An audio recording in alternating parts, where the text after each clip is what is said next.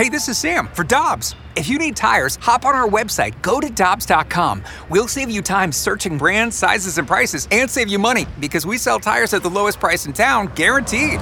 For deals you can use, click on GoToDobbs.com now. Before history is written, it's played. Before it's frozen in time, it's fought one shift at a time. Before it's etched in silver, it's carved in ice. What happens next will last forever. The Stanley Cup Final on ABC and ESPN Plus begins Saturday.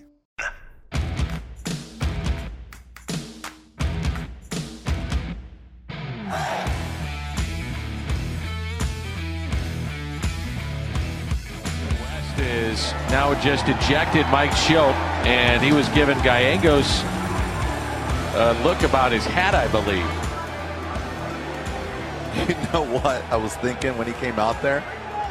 I'm thinking if that's La Russa, he's getting thrown out of the game, and before I can get it out of my mouth, he's gone. There's no reason for that. Can't have water on your hat anymore. Schilt's second ejection of the year, 7th of his career. Oh, they're going to take the hat. Oh, yeah. Them. And is someone going to climb over the...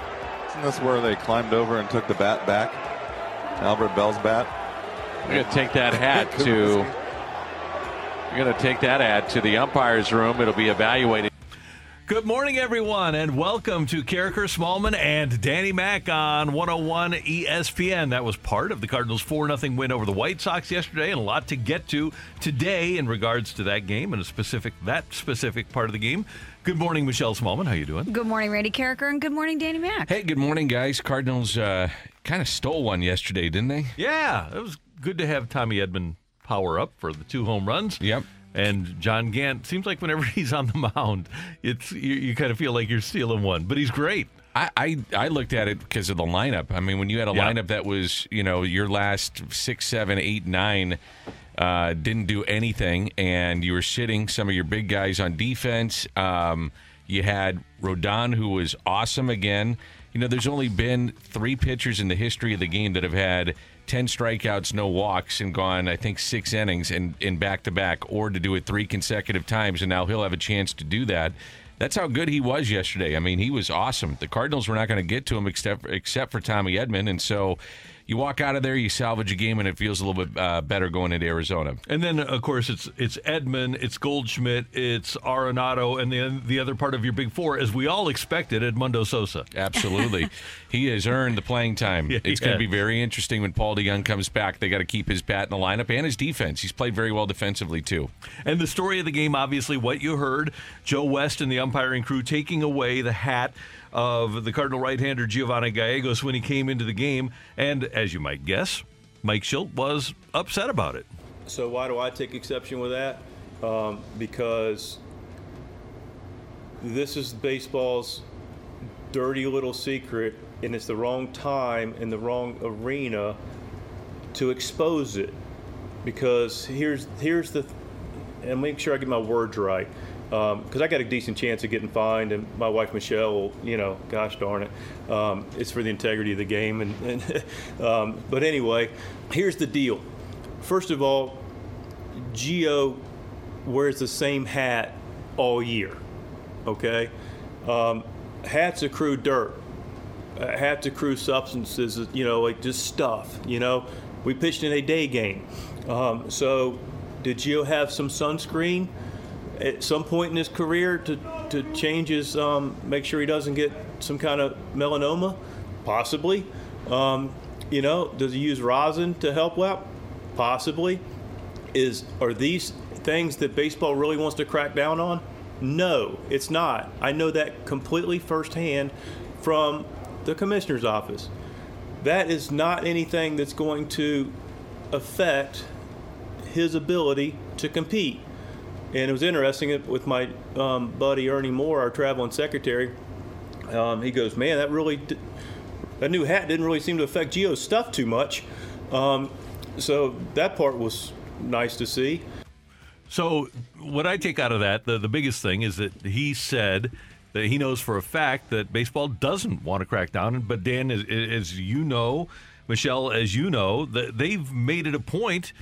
They made it a point with a memo during spring training to say they are going to crack down on it. Yeah, they sent a memo to all teams. They said they're going to inspect balls taken out of play, analyze spin rate data, and they're closely going to monitor the clubhouses and the dugouts, which I understand why you'd want to take those measures, but it does seem it's been a bit inconsistent at times. And so if I'm Mike Shildt and it seems like my guy is being singled out and what I perceive to be unfairly singled out, I'm going to take exception to that as well. I do too. I think he handled it after the game extremely well, to the point where I was reading a bunch of different articles on it last night, and most people, if not all that I read, were in agreement with what Mike Shildt was saying. So I made the point on the game yesterday. I saw something on Alex Reyes' hat, the tip of his cap. You want to take that cap out? You want to take we're going to see all over the weekend, you're going to see guys around baseball that have something of some, whether it's they reach up for their cap. I mean, think about when you wear a baseball cap. Your fingers go immediately to the middle of the cap. Yep. So you're not taking it out from the side usually. It's right in the middle there. And guys are the key that the real interesting thing that I think that he said is when you see, and now you can quantify this with spin rate, and when you see from start to start or an appearance to appearance that spin rates all of a sudden dramatically jump, then there's something there to it, and that's what they're trying to crack down on, because what baseball wants is more offense in the game. They're sick of seeing all the strikeouts. How do you get strikeouts? Have maximum spin rate. How do you get maximum spin rate? Well, you can put a substance on your fingers. I would also say we're also seeing a ton of guys getting hit. Saw more getting hit yesterday. One of the things that even the batters will say, I don't mind if a pitcher has a little bit of something on his fingers because I don't want to get killed. Right. And so it is baseball's, as he said, dirty little secret, and everybody is having something, whether it's on their wrist, their glove, the side of the pant, the hat, the jersey. Watch how guys do it. The neck, you can. We've seen it. Yeah. You can go somewhere on your body and find some substance to help you out. So it was just odd in the middle of that game with a hat that didn't look like Steve Klein's, and they're asking to take that hat out. It was just odd. Also, I thought it was interesting how Mike Shildt pointed out that Gio will constantly lick his fingers and how that could make a mark too. And he's like, there's a lot of guys that aren't doing that because they have stuff there. That's right. So and it's not like the Cardinals and Shildt don't have access to all the spin rates. So now let's get to the genesis of this conversation. And this is the part that Major League Baseball's got a very, very, very tough position here, because there are people that are effectively and not even trying to hide, essentially flipping the bird at the league with how they're cheating in this game with concocted substances. There are players that have been monetized for it. There are players that are obviously doing it, going to their glove. There's clear video of it. You can tell the pitchers that are doing it because they don't want to go to their mouth, which Gio does off the rubber. And understandably, and I know comfortably, Major League Baseball is trying their best to do it in a manner that doesn't create any black eye for the integrity of the game that we love. I certainly have suspicions as I watch. We're going to talk to Greg Amsinger at the bottom of the hour, and he's got a great take on this. But Dan, as you mentioned, you watch pitchers go to their wrists, or they go to the strings on the gloves. I suspect all the time that pitchers have something.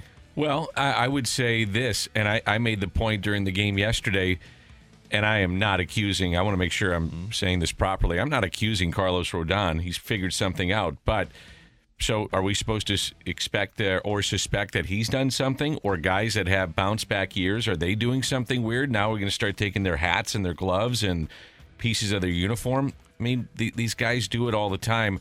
My initial thought was, when I saw this, was maybe somebody from the White Sox dugout asked the umpires to go check. And that's usually how it happens. And I don't think that was the case. My understanding was it was Dan Bellino, I believe, went to Joe West, who was the crew chief, and said, we need to go look at the hat of Gio Gonzalez. I don't understand it, why you would do it in that part of the game, and it wasn't egregious. And there are guys, when you're watching, to your point, Randy, games, I can see it. I watch every game. I do every game, and especially when we're doing these games from remote, I have to I'm just in tune, watching very intently what's happening on the screen. I see guys go to their glove all the time. Happens all the time. Everywhere. And the Angels clubby was ultimately kicked out of the game, an Angels clubby, because he was developing a concocted substance that pitchers around the league, and by the way, Adam Wainwright was accused of being one of those pitchers, Garrett Cole too, of ordering his concocted substance, getting it mailed to them so that they had it. And at the time when that article was released, people didn't think it was that big of a deal. Baseball then decided to crack down on it, but for so long it wasn't an issue. It was just something that everybody kind of understood was happening. Everybody understood, and like I said, hitters were like, okay, because I don't want to get killed with a 98-mile-an-hour fastball with a slick baseball, so it gives him a grip to at least control it. And the idea was to take those, as Mike said, that are being egregious with it, that you're seeing quantifiably with spin rates going through the roof. Now, this guy is doing something that is totally illegal. He's taking it too far. I guess the question would be, we're in a gray area. What is legal? What's not?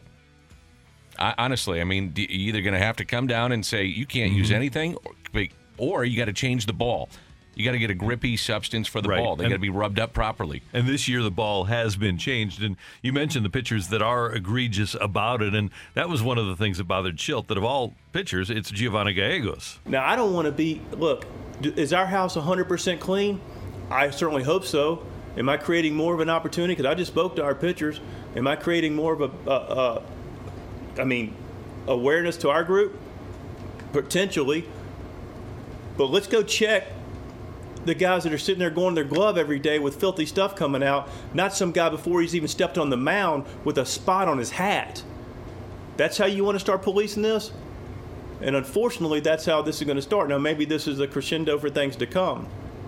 But can I tell you 100% that all our guys are 100% clean with nothing, other than some sunscreen and some rosin, which the hitters don't mind, by the way, because they want the grip, which is why we don't want the guys getting, hit in various spots with big arms.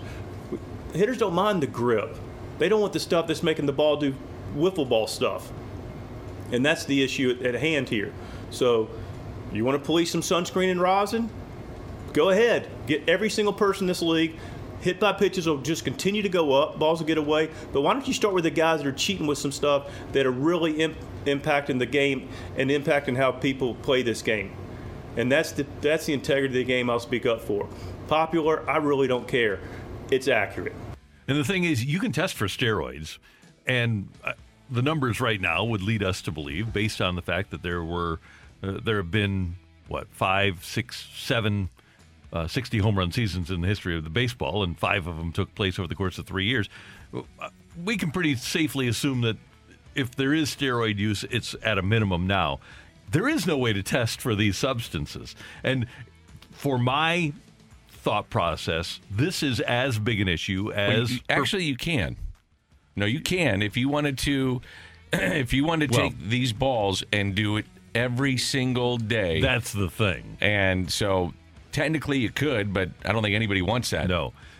But you're counting on people's integrity, and I believe that actually it's a bigger problem than steroids, because Mark McGwire, he admitted, Barry Bonds allegedly, all those guys, they were stepping to the plate 4 times a game. This is every single pitch of a game that you're talking about. So there are supposed to be those that are sent out from Major League Baseball in clubhouses, and when a ball goes out, they're supposed to take a certain amount of balls and go test them.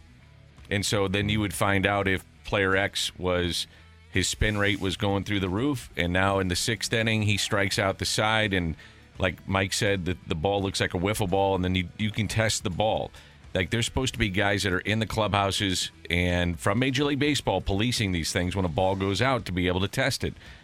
So are you going to start doing that with every single guy that has a good night out there? That's the problem that you have. It's prohibitive. It's tough. That's Dan, Michelle, I'm Randy. Coming up, get your text into the Air Comfort Service text line 65780. And by the way, if you want to weigh in on this with the Mic Drop feature, feel free to do so with the Rhino Shield Mic Drop on the 101 ESPN app with your phone. Sick of it? Next on 101 ESPN. I'm over it, Sharon. I can't take this no more. I am done. I'm sick of it. Do you hear me? Sick of it. I can't take it anymore. These people are the worst. Carricker and Smallman are sick of it. Michelle is doing today's show without thumbs.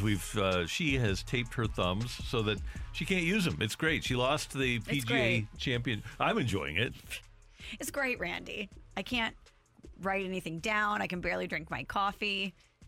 Opposable thumbs, very important, people. Yeah, so just so you know. That's the punishment for her players in the PGA Championship being way more over par than my players. So it's part of the deal. So the punishment was a whole show with no opposable thumbs. Danny, that would be a hard thing to do. I think it'd be easy. Would you like to try, Dan? No, I wouldn't. All right, it is time. It doesn't look like a lot of fun. It's miserable. Yeah. It is. It is time for I'm Sick of It. And kids, I'll tell you what, I am sick and I'm reasonably confident that this is going to be taken care of. I'm sick of seeing non-full stadiums. When we saw the wide shots of the Cell in Chicago, when we watched the NHL playoffs, we don't see fans in the stands. And I know, for example, NBC has a policy that they don't show fans in the stands. But I want to see fans in the stands. I'm sick of seeing quarter-full stadiums when I know that people want to be there to fill them up. Only a few weeks, and then you'll have your wish, which is great. I think today is the day that it officially goes on sale, all single-game tickets for the Cardinals. I'm really intrigued to see what will happen. June 14th is that first game. Mm-hmm. Normally, in the middle of a season, June 14th, it's against the Marlins. You know, you'd still get a nice crowd, maybe 35, which is ridiculous to think about in the middle of the week. You get 35,000 to come to a game between the Cardinals and the Marlins. No disrespect to the Marlins, they're not the Cubs. I wonder what that first game is going to be like. I do wonder about it. Are we going to have a full? Is it going to be a relaunch? Is it going to be a packed house, or is it going to be just like the normal 30, 35,000? And there'll be some trepidation of some fans coming out. I think what I'm hearing is that when more fans are getting the opportunity to go to a game, they're just saying how much they missed it, and they're like, okay, I'm going to get another ticket. I'm going to another game. After I went on Sunday, I feel like you were there too as a fan. So don't you feel like you have a better sense of this now? I don't know about you, but every person that I saw there was so happy to be back. Absolutely. And it felt so normal. It was the most normal I've felt in over a year to be in a big crowd of Cardinal fans at Busch Stadium, Cardinals, Cubs. It just felt normal. It felt great. And I can't imagine that you went to a game and had that experience and you're not dying to buy tickets and go back. I'm with you. It felt like normalcy. It felt like a normal game. Mm-hmm. Yeah. You were back. It was normal. There were some protocols of I was in a suite to where it was all inclusive, and you had to wear a glove or something, gloves to wear to go get your food or something. But other than that, it was normal. It really was. Well, other than being sick of not being able to use my thumbs, and it's only been 20 minutes. Yeah, this is the pits. It's going to be a rough show for me. I'm sick of rib injuries. It just seems like Paul DeJong, he's almost on his way back, even though Sosa has been great in his absence. But then Harrison Bader hit with the rib. I'm sick of rib injuries for the Cardinals. Sounds like those would hurt, too. Oh, yeah. I've never had a broken rib, but I've had friends who've had broken ribs, and you can't even breathe without it being painful. Some tough sleeping nights. You don't want to laugh or, God forbid, cough. This is an easy one. I'm sick of the strikeouts. Doing games, and I went and watched a bunch of games last night. There's just strikeout after strikeout, and something has to be done. I mean, it's just not as entertaining as it should be when you're watching baseball, and baseball's a great game, but man, oh man, the strikeouts, holy smokes. And yesterday, Rodon, no one was going to hit that guy. Took Tommy Edman to hit a home run. He was nasty. I mean, he's just filthy. There's just so much velocity in the game right now. I don't know if you saw this the other day. Bud Black, they faced the Mets, and the manager of the Rockies came out, and he said, well, I've basically taken a look at all the pitches that we saw today, and DeGrom went 5, and then the bullpen came in. Every pitch was 95 miles per hour or harder. Fastball, every fastball was 95 or harder. So, it's not the player's fault. It's just the game is changing, that these guys are throwing max effort and throwing as hard as they can. I'd love to see a team go back and say, okay, our philosophy is we're going to find strike throwers, and we're going to find guys that can make the ball dance and locate, and let's see what we can do. And they might get pounded, but I would be interested to see what would happen. I would be intrigued. Marty the Party is in for Emily. What do you got for us, sir? Thank you. 636, sick of it. Joe West, Angel Hernandez, CB Buckner, and all the other bad umps. I should never know the names of the umps when watching a game. Agreed. Totally agree with that. However, I had somebody that I trust in baseball said that he spoke with 4 scouts, and all 4 scouts, it was Joe West big night, and they were talking. Joe West was set the all-time umpiring record of games, and they said if it was Game 7 of the World Series, I want Joe West behind the plate. How about that? Interesting. Joe has just been a character. I like the fact that he's a character. We miss characters in the sport. Not Randy Carricker, but characters. Yes. We miss those guys. He's entertainment. I'm all right with it. He does bring a certain flair that other umpires don't. Oh, yeah. Yeah, no doubt about it. All right, 314. Sick of the talk of whether we should re-sign Yachty every year. Why wouldn't you? He does so much for the pitchers in our defense. Let the man play until he wants to retire. I don't think it's a discussion about whether or not the Cardinals should resign him. It's whether or not will they be able to, because he has options. I don't know anybody who says, no, you don't want to sign him. Do you? Well, I want to see I would like to see how the year plays out. If he can keep playing at this level at that age with the amount of wear and tear on the body. Now, there's no reason to think that he can't, but he's got to show it first. Right. And I'm talking about at the end of the season. At this point, it's a moot point. Right.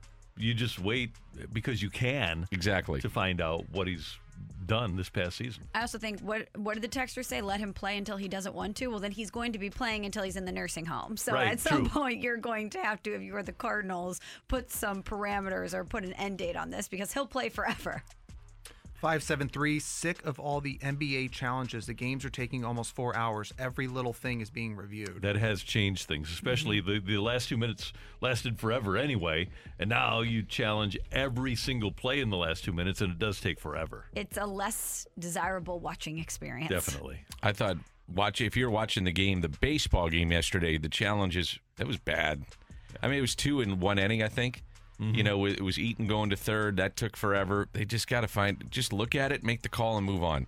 That's just get your views and be done with it. It's taking too long. And yeah, there has to be a time limit, and obviously limit the number of challenges in a game. Give every coach, every manager 2 challenges, and limit them to 90 seconds max. And if they haven't made up their mind in 90 seconds, go back to the call on the field. I'm with you. There's times, too, that, like, for instance, the Cardinals are playing the Mets. It was the only game going on in Major League Baseball. So one of the things that there was a problem with at first with the challenges, they go to New York and they have a set of couple of umpires that are, okay, you got half the league, I got half the league, and there might be challenges at the same time. They come to New York. This was the only game going on, and it took forever. Yeah. And it shouldn't be that way. They need to put restraints on themselves.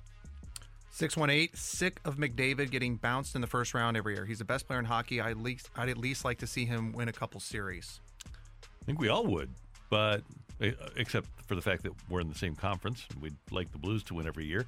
But it took Steve Yzerman much longer than it has taken. McDavid's been around for 6 years, and they need to build that team. And in this era, it's hard for the Edmonton Oilers to build around Connor McDavid and Leon Draisaitl when they're both making $10 million a year. Whether it's Connor McDavid or Mike Trout, I always want to see the very best in the game on the biggest stage. Me too. It'd be good for the sport. Exactly. It'll be interesting to see if Ken Holland is able to pull that off, though, in Edmonton, because if your salary cap is at $81.5 million and you're paying 2 guys $20 million, then you have $60 million to get your other 22 players under contract. It's really difficult to pull off. And then, just like we always say in sports, then you come down to it from a fan's perspective. Is it worth paying that one individual that much money to watch him play, even though you can't really build around him? It's interesting. We're going to hear from Doug Armstrong and Craig Berube coming up at the 8 o'clock hour. But the Blues' philosophy, they max out at $7.5 million, and they build a balanced team where they count on more than just 1 or 2 people. Thanks, Marty. Thank you. Coming up, we're going to head to the Brown & Crouppen Celebrity Line. Greg Amsinger went off last night about the Cardinal situation as well. He's next on 101 ESPN. Michelle, Danny Mac, and Randy, and each week we are honored to be graced by the presence of a Lindenwood University grad, a native of St. Louis, a guy that Dan and I both worked with at KMOX. The one and only George Amsinger is with us on 101 ESPN. Yeah, you know what? Let me tell you something, Randy. I love the fact that you watch so much MLB tonight. What I think needs to change is you deserve producer credit. Okay, our show is nominated for its 8th Emmy Award. Okay, we won 7 for Best Nightly Studio Show. Folks, Randy Carricker will text me and be like, "Hey, Mike Schilt, great sound. Here's the quote. You want it in your show." And it's a whole huge segment that we have to put in our show. So I think Randy Carricker deserves producer credit of MLB Tonight. He is that impactful on our broadcast every night. I appreciate that, and you just put it up on your shelf. I'll just have that knowledge. And by the way, you have to tell us about George, because people might be saying, "What the heck? What's he saying?" All right, so I do a segment called Greg's List, spinoff of Craigslist, and I rank whatever I think is interesting. Well, with all these juniors, Vladdy Jr., Vladdy Guerrero Jr., Ronald Acuna Jr., Fernando Tatis Jr., they're taking over baseball. So I told a little story before I started the list, my top 9 juniors in baseball, that I am still permanently insulted that I'm not Steven Amsinger Jr. My dad had 6 boys in a row and then a girl. And he would hold the baby and be like, no. 4 of us were rejects. And the 5th one, he named Steven Amsinger Jr. And these were game day decisions. These were, "Hey, Steve, do you want to hold your son?" And he would hold the baby and look at us and be like, "That's not quite a junior." So I was named I was given his middle name. I was a junior reject. I was not given his name. So my name was George. His middle name is George. So my name was George Amsinger for 2.5 days. And my mom kept crying every time she held baby George. This is no offense to all of your listeners who have the first name George. And they had to redo all the paperwork because she's like, "I can't have a son named George." So my middle name is George. Very detailed, but I felt like America needed to know that. Great. That's a great story, Greg. And I can't see you as a George. I'm with your mom here. I'm glad you're a Greg. Thank you.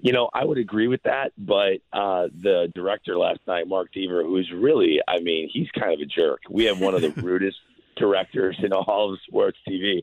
He put my name up after I told that story the rest of the night, George Amsinger, and until I saw that in font, I didn't realize it actually looks good. And I never signed off on Greg. I think Greg is stale. What a terrible name, Greg. I always wanted my name to be Anthony. I felt like I looked more like a Tony. That hair is a Tony. Thank you, Michelle. I agree. Mm-hmm. And so you want to be part of the mob. You wanted to be part of the mob. That's exactly right. I actually, in high school, when I would go to parties at other schools like Francis Howell North, the Zoom Wall stand, I would actually lie and say my name was Tony. Yeah, hey, my name is Tony. Hopefully you weren't packing heat or any of these things. Right. You need to get like a button-down shirt, some chains. You'd have fit right in. So, I tried, man. I tried. The sideburns were long. The hair was thick. I tried. I get it. The segment that you guys had on the Cardinals and the situation surrounding the substances that are on baseballs these days was great. And I love your point.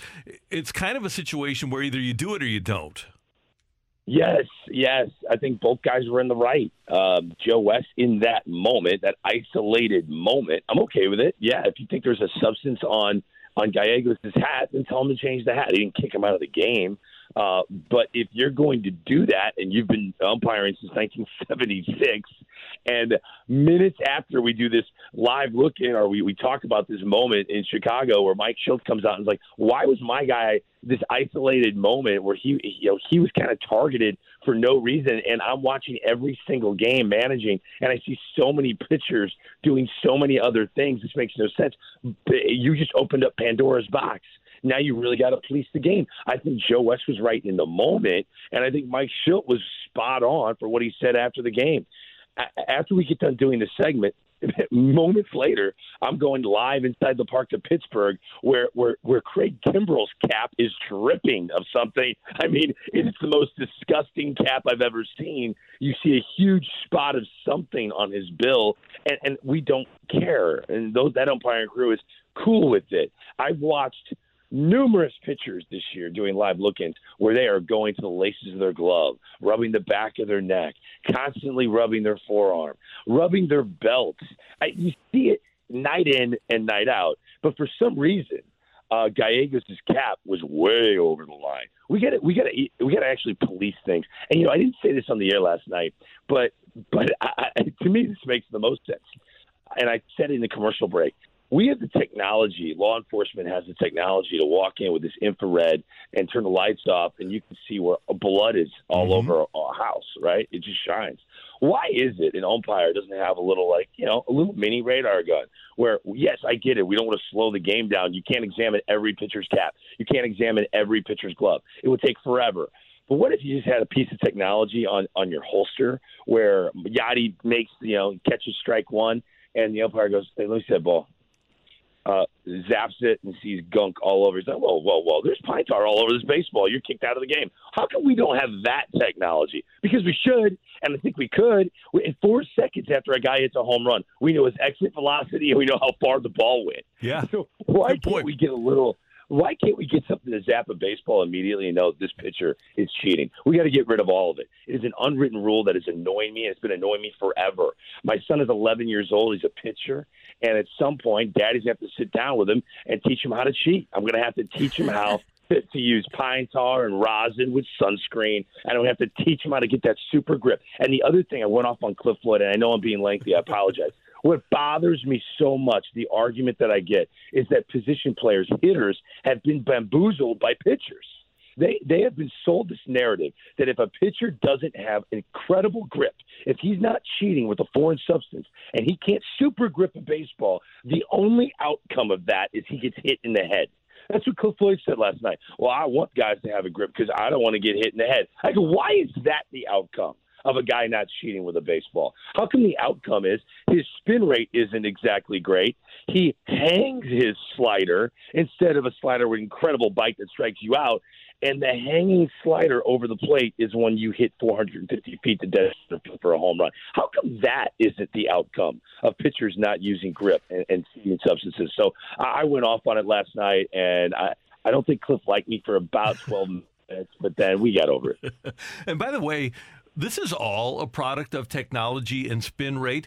Back in the day, the Cardinals glorified Steve Klein's cap. They had a Steve Klein cap day that had all the splotches of pine tar all over it. But we didn't know about spin rates then. But you telling me that Steve Klein didn't have something on his cap to help him perform better? It was all clean. Without a doubt. I mean, one of my best friends in life is Dan Plesac. Back in the 80s, I mean, he was the Aroldis Chapman of relievers when he broke into the big leagues with the Milwaukee Brewers. He openly admits that in 18 years of pitching in Major League Baseball, he says, Greg, don't ever go out there alone. He had substances all over him. Almost 5 different locations of his body had something he could go to in case the other one dried up. So he openly admits to this.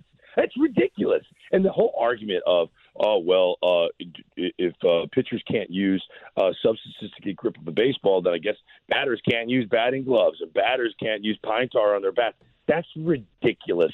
A Hall of Famer is out 7 out of 10 times anyway. So it's already advantage pitcher going in. Batters can't use steroids. Yes, exactly. So I just the narrative of if he doesn't use it, I'm going to get hit in the head. It's a testament to how smart pitchers are because they've outsmarted hitters for decades. Greg, I want to zag a little bit here, but it feels like we're airing out things that upset us, so I'm just going to jump on this bandwagon. The Angels, 22-27, they're 4th in the AL West. I know that they've dealt with injuries to Trout and Rendon, but the thing about the Angels is we've always wondered, are they wasting Mike Trout's career? Are they going to waste Ohtani's too? Oh, man, you know what?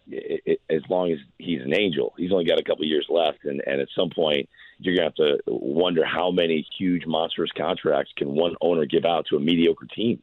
It is that crazy. And, look, this is a club that I don't see any relief in sight. Their pitchers are just not getting people out. Canning was okay yesterday, and that was as quality of a quality start as the Angels have had in a while.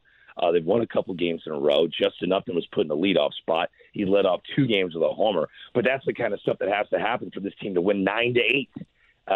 No matter what they do, they're going to give up runs. Their bullpen, other than Raisel Iglesias, it is terrible. It's really bad.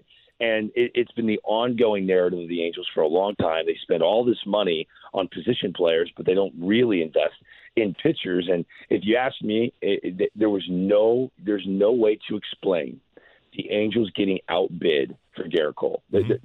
There's no way to justify it. This is not bidding on a piece of real estate in Montclair, New Jersey, which, by the way, is going up in hotcakes, man. I can sell my house in a heartbeat, right? But they have bidding wars for houses. So you go, okay, 5 people want to bid on my house. I'm like, all right, here's the deal.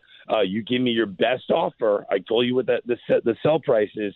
You give me your best offer. No one's going to know what the other offer is. So you might be bidding against yourself. That's how things work in real estate out here. So why did it feel like that with Garrett Cole? How come the Angels didn't say to his representation, hey, whatever the Yankees offer, we'll give you $1 million more a year. Just know that. Whatever they offer you, we'll pay you $1 million more. That's how badly we need you. Oh, by the way, your wife is from the area. All this will work out. They got financially outbid by the New York Yankees. It's shameful. They went with Anthony Rendon. They didn't need another bat. And without Garrett Cole, without Winday, the Angels signed up for at least 5 more years of mediocrity. So it's frustrating because, I love to listen to my bad knee, Michelle, and I like to make predictions. I predicted the Angels would win the West. And, man, my bad knee is just looking like my thumb. My thumb is seriously infected, guys. It's got like a white bubble on it, and it's gross. It is so nasty. It's disgusting. I think I'm gonna actually show it on the show tonight because Zach Plesac busted his thumb, and I think I'd trade my right thumb for Zach Plesac. That's how gross it is. I'm going to stump for a local guy here, and I hope he's going to start getting some national attention. But as you know, Greg, doing all the games every night, I'm watching him play.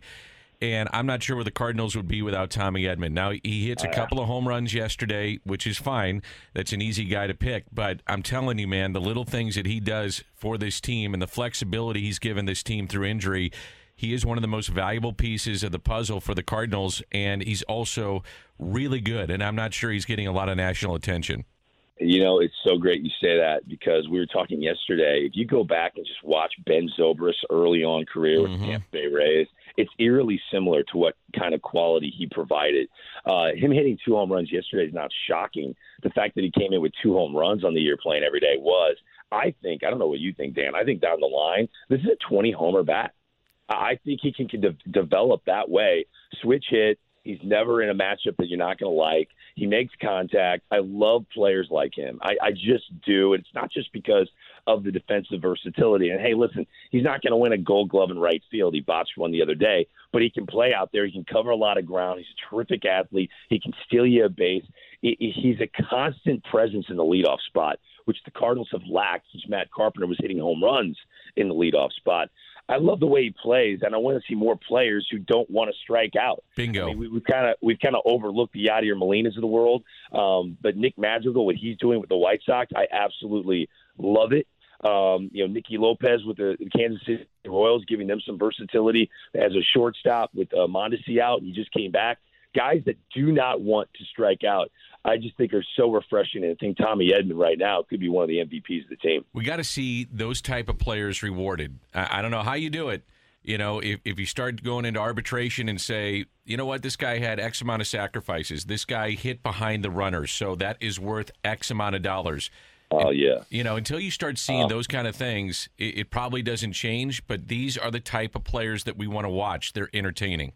That's what Whit Merrifield said. If you want to change baseball, you can't just pay the guys who have exit velocity and slug, because now you're going to have everyone up there slugging. Look, at the end of the day, these guys are doing this for a living. They're not doing this just to entertain us. Their spouses are watching and they're bummed when they go 0 for 4, 4 strikeouts, like our guy Brett Phillips, the World Series hero the Rays did last night, 4 strikeouts. Why? He's up there swinging for the fences, man. I mean, all these guys know what gets them paid. When they go to arbitration, the team that employs them isn't going to say, yeah, I know he only hit 11 home runs and his exit velocity was the lowest on the team, but he's a winning player. Whit Merrifield doesn't strike out. He'll steal you a base. They don't mention any of that stuff now. So it's we got to compensate, to your point, the players that do what it takes to win a game. I mean, to bring up RBIs in a season in an arbitration case, you'll get laughed at. That's right. And I'm sorry, that is a skill. There are guys that know how to drive in a run. Last night in Miami, Rhys Hoskins, runner at first and third, a scoreless game, 1-2 pitch, throws the bat essentially at a slider that was just off the plate, too close to take, fly ball right field, sac fly. This is stuff Rhys Hoskins did not do 2 years prior. He's become a run producer. His manager told me that. He's become a run producer, and especially with Real Muto and Harper out of the lineup, that's his job. He's got to swing the bat and try to get someone in, and making contact and getting the player home, scoring that valuable run. It's important. We need to pay the guys that do it well. Greg, you're the best, and I don't mind sitting in the balcony at the Emmys, by the way. I can get you in, man. I'll get you in. I can pull some strings, you know. I mean, you might have to be my date, so I'll tell wifey. Plus one, no problem. You know, you'll be my plus one, and that will be. hey, you're gonna have to style your hair. You can't show up in a cardinal cap. You have to wear a nice outfit, and you have to style your hair. Okay? Ain't gonna happen. Fair enough. I'll go Greg Amsinger on everybody. I can't wait to see that. Grow the sideburns. Yeah. Have a great day. Thank you. Appreciate it. You guys are the best. See you. That's Greg Amsinger, MLB Network on 101 ESPN. Not George, Greg. I'm telling you, that's how you change the game. What do I always say in sports and in life? Follow the money. Yeah. Yes. Right. So if you make it incentivized to have these guys, potentially be rewarded for doing things that are the little things in baseball, you might see a change. Maybe. We've got a quick take it or leave it coming your way next. Get your text into the Air Comfort Service text line 65780 Tioli coming your way on 101 ESPN. Wake up with a steaming cup of sports. It's Mornings with Carricker and Smallman on 101 ESPN.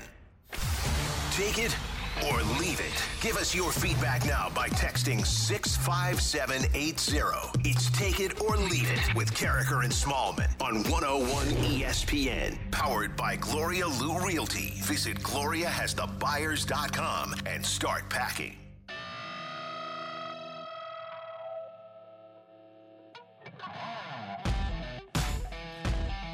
Time for Tioli on 101 ESPN. Michelle, Dan, and Randy. Michelle, you mentioned the Angels in the last segment. 2 nights ago, the Angels' number 4 hitter was Juan Lagares. Their number 5 hitter was Jose Iglesias. The Angels, and I know they're missing Mike Trout, but take it or leave it, even when Mike Trout's in the lineup, if you have to hit Juan Lagares 4th and Jose Iglesias 5th, and they're regulars, they're everyday players for the Angels, you don't have a chance. I'm going to take that. On an everyday basis? Yeah. They're everyday players. Everyday basis, yeah, you're in trouble. Yeah. Now, I'll say this. Edmundo Sosa was batting 5th yesterday for the St. Louis Cardinals. Now, it's interesting, I think, how some managers are playing it this year. Let me give you an example. It would be like, okay, we know we got to get guys days off, right? You always got to get a guy a break. You got to get him a breather. If you can find a 2-for-1 where you get an off day on a Thursday and you sit him on a Wednesday. Some managers are taking the route of going, and I'm going to use this as an example. We haven't seen it in St. Louis, but I'm going to give Goldie and Arenado both the day off today. So I'm sitting both my big guys, and I'm going to roll the dice instead of kind of patchworking. Well, Arenado plays today, Goldie sits. Goldie plays that day, Arenado sits. It's interesting. Lineup construction or days off, especially after last year, is being handled differently this year. But to your point, I think, Randy, I don't think you can win like that. Nope. I mean, in terms of those guys batting 5th in your lineup, if you're going to play Sosa, and he's been red hot, don't get me wrong, he's been awesome. Occasionally at 5th, okay. But to have that in the long term of like 4 or 5 months, They need Tyler O'Neill, the Cardinals do, to step up and be something close to what they expected him to be so that he can hit 5th. And he has been. Yeah. You know what? He's going to get his fair share of strikeouts, and he's going to walk into some bombs. And he's been fine, and that's what you get. You want a guy that's a threat to hit the ball out of the ballpark, that's and that's right. what he provides. Yes. Take it or leave it. After Mike Schilt's impassioned speech, response, I don't really know, monologue, what we want to call it last night, we're going to see an uptick in umpires checking for substances. I'm going to leave it. I think you're hitting it on the head, though, Michelle. You're 100% right, because we're all kind of wondering, okay, like, for instance, don't be surprised if I would bring it up tonight. I'd say, well, look at, who's the guy going? Matt Peacock. Something a little weird on his belt. I guess they can check that. I mean, you've opened up the Pandora's box here. Yep. So either you start checking everybody or you start doing it with logic. Yeah. What happened was Mike Schilt opened up a can of worms, and baseball's going to dump that can of worms into a Tupperware bowl and put the lid back on it. I kind of agree with that. Yeah, I'm not so sure they're going to start checking everybody. But I wonder You're how, right. You're how they're 100% having this right. discussion this morning when he's called them out publicly. It's the headline everywhere. It's on SportsCenter. It's a headline on ESPN.com saying you're not checking everybody. And this is a dirty little secret in baseball. And if they've already put out the memo to teams, and it just seems like if you're baseball and this is something you do want to police, now is the time to go for it. Take it or leave it. I can't watch you or look at you with your thumbs taped. I'll take that. No, It's weird. ridiculous. I look ridiculous. Kind of like a pterodactyl or It does something. make me laugh. You're sitting there getting all impassioned. I'm trying not to laugh at you. I'm sorry. That's all right. Couple of texts, 65780. Marty, what do you got for I us? apologize. That's good, Dan. From the 309, take it or leave it. The Cubs will trade Chris Bryant at the deadline. Ooh, good one. I'm going to take that. I'm going to take it. After suffering the biblical losses last year, he's worked his way back into the multi-hundreds of millions of dollar contract, and I don't think they want to pay it. And he's back to being an MVP. Yep. He has figured it out. He worked on some things technically with his swing, and he is a flexible player. You know, if you wanted to put him at a DH, you want to put him at third base, you want to put him in left field, you put him in right field. He's going to be fine in all those spots, so he is a good player, I'm sure, at the trade deadline. He's made it a little bit more difficult for them. Doesn't it seem Sure like has. the Cubs had a plan, though, and they're going to stick with the plan? I would say the Cubs have made it more difficult, not only for Bryant, but for their front office, because what do you do with Bryant? What do you do with Jock Peterson? What do you do with Baez? What do you do with Contreras? These are all guys they got to sign. What do you do with Anthony Rizzo?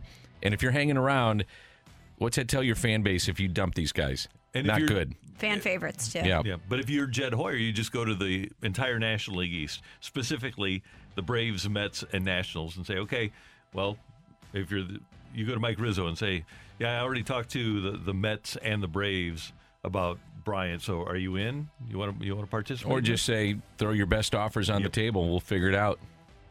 Take it or leave it. Reyes breaks the Cardinals' single-season save record this year. 48 by Trevor Rosenthal, correct? I would say Yes. that He's at, 12, 13 already? No, he's got more than that. What's he got now? we got 14. He was nasty yesterday. He is so much fun to watch. He's Electric. unhittable. He's so fun. He's unhittable. I mean, he gave up a base hit yesterday, but it's 14. not hard contact. Right. So we're just past the quarterway point of the season. Yeah. So 14, Yeah, I'll 30, take it. 45, that'll give you 60. You think you're going to be a pretty good team, and they are. They can be when healthy. He's going to have a shot, potentially. Yeah, I think he's got a shot. One more? Yeah. 618. The Cards. Excuse me. I lost it. I'm sorry. That happens. Take it or leave it. Memorial Day is the best barbecue holiday. I'm going to leave it, and I'm going to throw 4th of July in the mix. I'm going to take it. I'm going to say that Memorial Day is the best because you have so much stuff going on 4th of July with fireworks and going around. Memorial Day is a day just to spend the entire day barbecuing. Low and slow on those ribs. I am with Michelle. I enjoyed my first 4th of July last year because of the shutdown in 25 years. I was with my family. We got to barbecue. We did we went fishing. We had fireworks. It was awesome. Great. It was so much fun. It's a blast. And 4th of July barbecues are a little elevated because you have things that are themed. You have the cake that has the strawberries and the blueberries in the shape of the American flag, all sorts of stuff like that. Yeah, Red, get white, on the and blue bandwagon. popsicles. Come on, bro. I'm just talking specifically about Food. barbecuing. Yeah. I What are you barbecue making this weekend? All day long. Are you?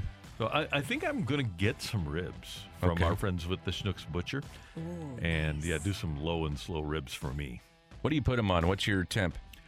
About 190? Yeah, they're going to be on the Traeger. Yeah. So, I've never done them on the Traeger. So this will Okay. be something new and exciting. I'll keep you up to date. Thank you. Send out pictures and stuff like that. Need Thank you, that. Marty. Thank you. Coming up next on 101 ESPN, is that 5-year window for the Blues still open? Doug Armstrong talked about that yesterday, and you'll hear it next on 101 ESPN. Is a It's 8:06. Your time check brought to you by Clarkson Jewelers, an officially licensed Rolex jeweler. Michelle, Dan, and Randy. Yesterday, Doug Armstrong and Craig Berube talked to the media about the Blues season and the Blues POHO, and general manager was asked if that 3-year window that he opened with the trade of Ryan O'Reilly to win a Stanley Cup championship is still open. Well, I think when we brought in those players a couple of years ago, we said we thought we had potentially a 5-year window. That's year 3 of it, so I do think it's open. So it's going to be difficult. Obviously, the way the league works, Jimmy, and I think we all know it. over the last decade, this group has averaged a little over 103 points a season, which is commendable. And in that last decade, Colorado's had 4 top 4 picks and I think 6 top 10 picks. So they're primed and they're going to be good for a while. I think you look at the Toronto Maple Leafs. You look at their team right today with the number of top 5 picks. They're going to be good for a while. So the way that we have to be good is, as I said, team and pack mentality, and we'll have to assess how we can get better under that format. We don't have an answer internally for McKinnon or McDavid or Crosby or Ovechkin. These guys are number 1 overall picks or top picks, and the way that we have to build our team and the way we have to continue to do it is by believing in each other, supporting each other, and understanding that individually we can't get it done. We have to do it as a group. Makes sense. They are hopefully not going to be in a position in the near future to draft number 1 overall or number 2 overall and get a McDavid or a McKinnon. And Army talked about the misery that Avalanche fans had to go through, having 4 top 5 picks over the course of 7 or 8 years, and how bad they had to be for a long time to build the team that they have. Well, and you look at the McDavid situation, clearly one guy can't get it done. McKinnon is obviously a star and can take over a game, but he has a complete team around him. And I think Army's approach is correct, saying that every person on this roster is going to have to contribute for them to be a winner. But I'm curious what you guys think. Do you put the window open at 2 years? Because it feels like maybe that timeline has adjusted a little bit for me. I think they're going to have to get creative. Yes, depending on the moves they make. I love that you got O'Reilly still here. You got Schenn here. Tarasenko, I'm going to assume, is coming back. They're to me, though, they've got to find, and they had him, and he's gone, but they got to find a frontline defenseman, and they've got to be able to clear in front of the net, and it's got to get more physical there. I found his comments to be really interesting, where he said we got 3 players that played championship caliber, the rest did not. Yeah. And I also think, though, guys, that it's been such a weird year and a half, specifically for all of us, obviously. But as we talk pertaining to hockey, going in the bubble, like I love that team before COVID hit. I thought this is a shot to win. They got a chance. Yeah. And the bubble hit, obviously, that was awful.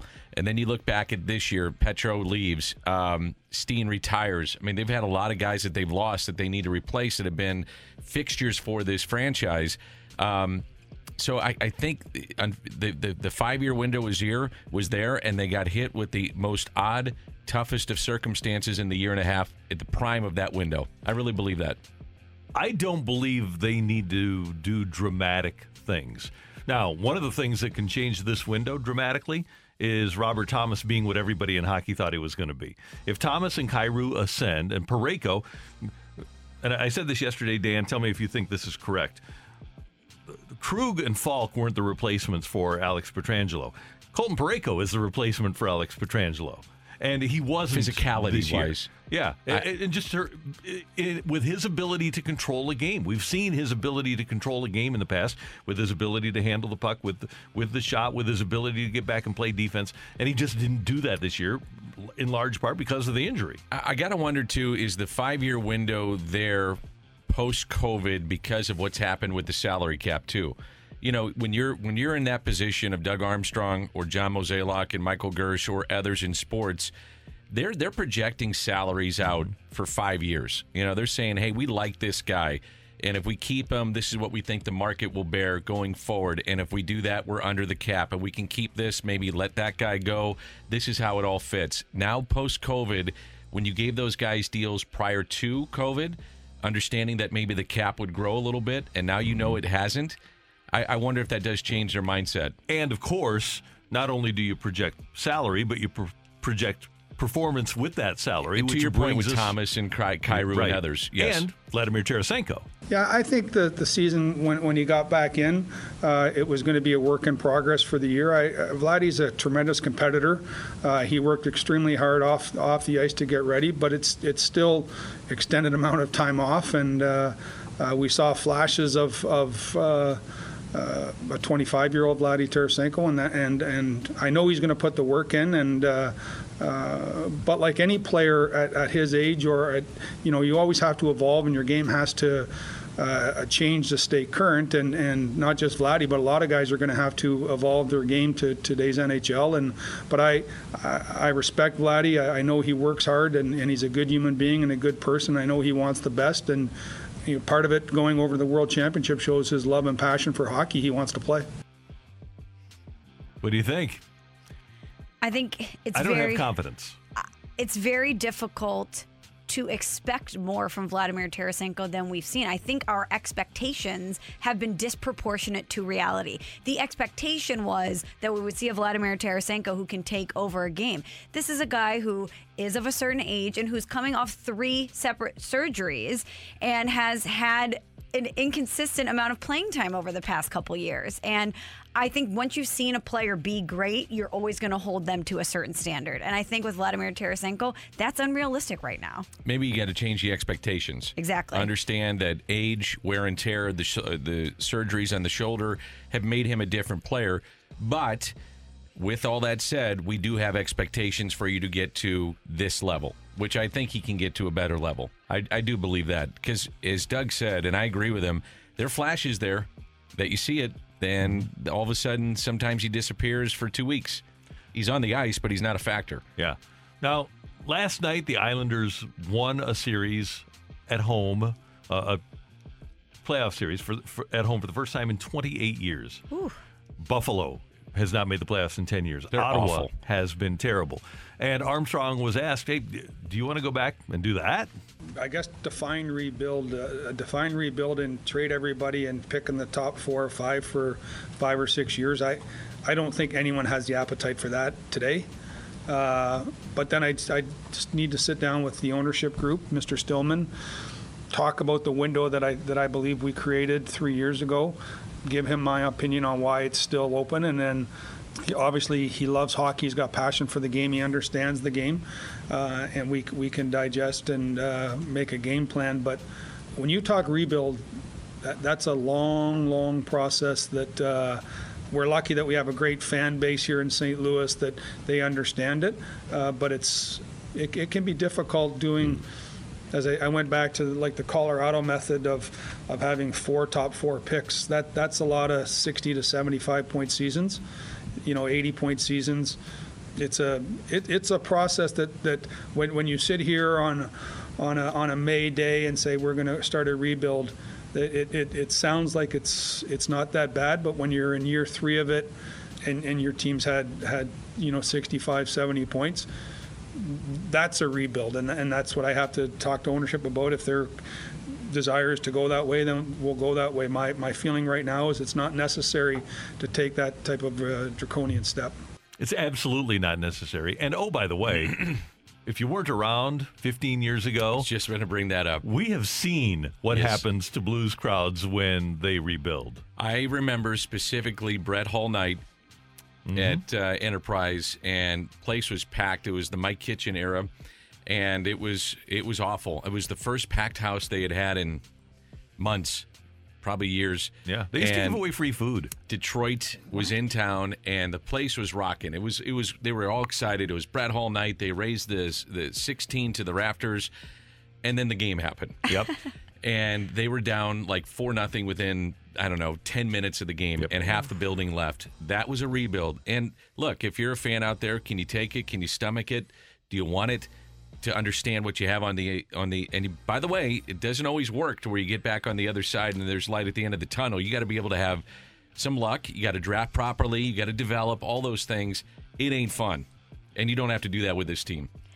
No, I would not think that that's a step that needs to be taken. And to your earlier point, Dan, the Blues had an amazing shot to repeat before the bubble. That disrupted them. Yes, they lost a lot of important pieces, but I still look back at this team and they dealt with so many injuries and still so many things, so much residue during this COVID era where they're having to get tested every day. The travel was different. The construction of the schedule was different. You had games that were getting called off day of, and all of those seem like excuses, but I also don't think this team, this currently constructed team, ever really had a fair shot to become what they could have become. I would agree with that. I think, it's unfortunate that it happened that way, and all those reasons you gave are so legitimate, and that's why I'd say if if I'm sitting in Doug Armstrong's shoes, this is just me personally, I'm going to ownership and saying, give us at least one more year with this group. Now, I understand we're in year 3, going to 4 of the championship window.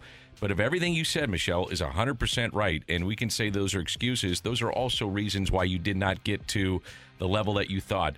The travel this year was very tough. The injuries have been brutal. The COVID situation. Let's see what we look like coming out of a normal training camp, a normal season, and get the pieces in place to have a quote-unquote normal year, which they will have. Coming up on 101 ESPN, we want to hear from you, more of your reaction to putting substances on baseballs by pitchers in MLB and yesterday's Mike Shildt reaction. That's coming your way on 101 ESPN. Okay, the rule was Michelle had to do the whole show. With her thumbs taped so that she didn't have opposable thumbs. We didn't say the whole morning, so we did allow Michelle to go to the restroom with the... I think it's cheating. I kind of think it is too, but the show would not be as entertaining for us. Well, what do you want me to do? We're doing 75 hard. Do you want me to not hydrate? Also, I made the mistake of wearing button-front jeans today, so there's no way that I would have been able to do that in the 3 minutes allotted for a commercial break with no thumbs. I'm impressed. Doing the show with no thumbs. I just say you got to deal with it. Let's go. Step it up. You know what? You're right, Dan, and I won't do that again. I will just hold it until 10 o'clock. Me being the moderator of this will allow you to take off the tape so you're allowed to go to the restroom. It's very difficult to try to get back in your seat. Get back in my seat here. Our chairs, I struggle getting in the chairs. They're very high, and you feel like you're in a high chair, and then you got to move in. Yeah, it's not easy. Wobble and scoot. It's difficult, and thumbs are a key component of that. No doubt. Sorry if I look awkward today. Just don't put any rosin on your thumb. Will that help, though? It could. On the fingertips, grabbing a piece of paper, That's right. Get some, stick them to it. And I, too, am concerned about melanoma, so sunscreen is always in the mix. There you go. Yesterday, Giovanni Gallegos of the Cardinals with his cap taken away, and I would have been mad if I were Giovanni because you like your cap. And we talked to Adam Wainwright about how much effort you put into making your cap perfect, and they just bring him out another random cap. And if he wears the same one all season, we're a quarter of the way through. It's probably really seasoned and broken in well, and yeah, now he has to start from scratch. It stinks. I was interested with his first breaking ball. I just wanted to see what kind of movement he had with it, and it was filthy. Yeah. It made no difference. He struck out the two guys that are the hottest in their lineup, Abreu and Mercedes. Boom, boom. Yeah. Strike out, with a couple guys on or whatever it was, and off to the next inning. Bullpen was sensational yesterday. And we want to hear from you. What did you think of Mike Shildt's rant? And oh, by the way, it lasted nearly 9 minutes. We played different cuts of the Mike Shildt rant, and I thought it was great that Bally Sports stuck with it for the entire press conference because it was compelling television. It was interesting to listen to. That's his way of getting it out, is going on those post games and letting the fans hear what he had to say. And I appreciate that out of him. I appreciate that he was very transparent and impassioned and wanted to make sure that he got his point across. And sometimes it takes more than 2 minutes to make sure you get the full context there, especially on a tricky or a sticky issue like this. So we had asked him, Michelle, on a private Zoom with just some of the broadcasters about this issue. This is 2 or 3 weeks ago. We had said, hey, what's going on? Baseball's policing these things. And he said, you know what? I don't have enough time to explain this to you guys, but he gave us like the Cliff Notes version. Yesterday was enough time. Yes. So he was trying to bite his tongue. He said, look, guys are doing it. It's across the board in Major League Baseball. As long as it's not egregious, we're trying to do what we've always done, and you're going to see these kind of things. And then yesterday when that happened, that set him off. And I thought he gave a great explanation as to what was going on. I did. You guys want to hear from some people, some we texts? Do. From the 573, I noticed Gio's hat during Sunday Night Baseball. They did a couple of close-up shots, and I wondered about it. Then sure enough, a few days later, it gets brought up. You have to wonder if umps were made aware after that fact. I was wondering watching Sunday Night Baseball about Craig Kimbrell's. Or over the weekend whenever he pitched, whichever game that was, but he's got it too on his hat. And I'll be paying more attention. I'm sure our listeners will as well when you're watching the game. Hey, is he going to his wrist? Is he going to the glove? Does he touch the side of the pant leg? Does he go to his hat? I'm going to start paying attention to all of it. But like you mentioned earlier in the show, Dan, anybody who plays golf wearing a baseball cap, play 18 holes and you're going to be tugging on that bill of the cap, you're going to have a stain on the top of the bill. Normally, that's where you go. Yeah. You go right to the middle of the cap. I'm wearing one now. Every time I wear it, I'm going to the middle. Can I see that cap, Dan? I think Sure, we might need to have you remove it and have it you want to see the rechecked. hair. From the 314, in my career, I wasn't a pitcher, but I was a catcher. Even if pitchers weren't putting stuff on themselves, as a catcher, a lot of us would put substances in our gloves. It's not always the pitcher. I'm just saying, and that was just in college. Well, sometimes baseballs get stuck to a chest protector. But that's got nothing to do with substance. That's just the natural stickiness. It's kind of like magnetism of the ball to the chest protector. Huh? And that only happens, it would never happen to something like the Cardinals. No, never. Stuff never happens with the Cardinals. Never. They wouldn't do that. Come on, never. From the 618, excellent rant by Mike Schilt. I loved every second of it. A manager stepping up for his player, and all caps, love it. I do too. Me too. I mean, the job of a manager is to put your players in the best position to win, and that's clearly first and foremost to win the game. But with all the media that is out there, and the things that you could say, or what a player says, you protect your players. And if you can't protect them, you're going to lose the clubhouse, and then you're fired. And I guarantee you, because he did the press conference with a pen in his hand, obviously, that after he got tossed, he went back and he had an outline for everything that he was going to say, because that was really a well thought out, well planned soliloquy. I can tell you, being on these Zooms and being in press conferences with Mike, he is very prepared on anything that's coming his way. Could be an issue in the sport, could be a societal issue that he may be asked about, or a question about his player.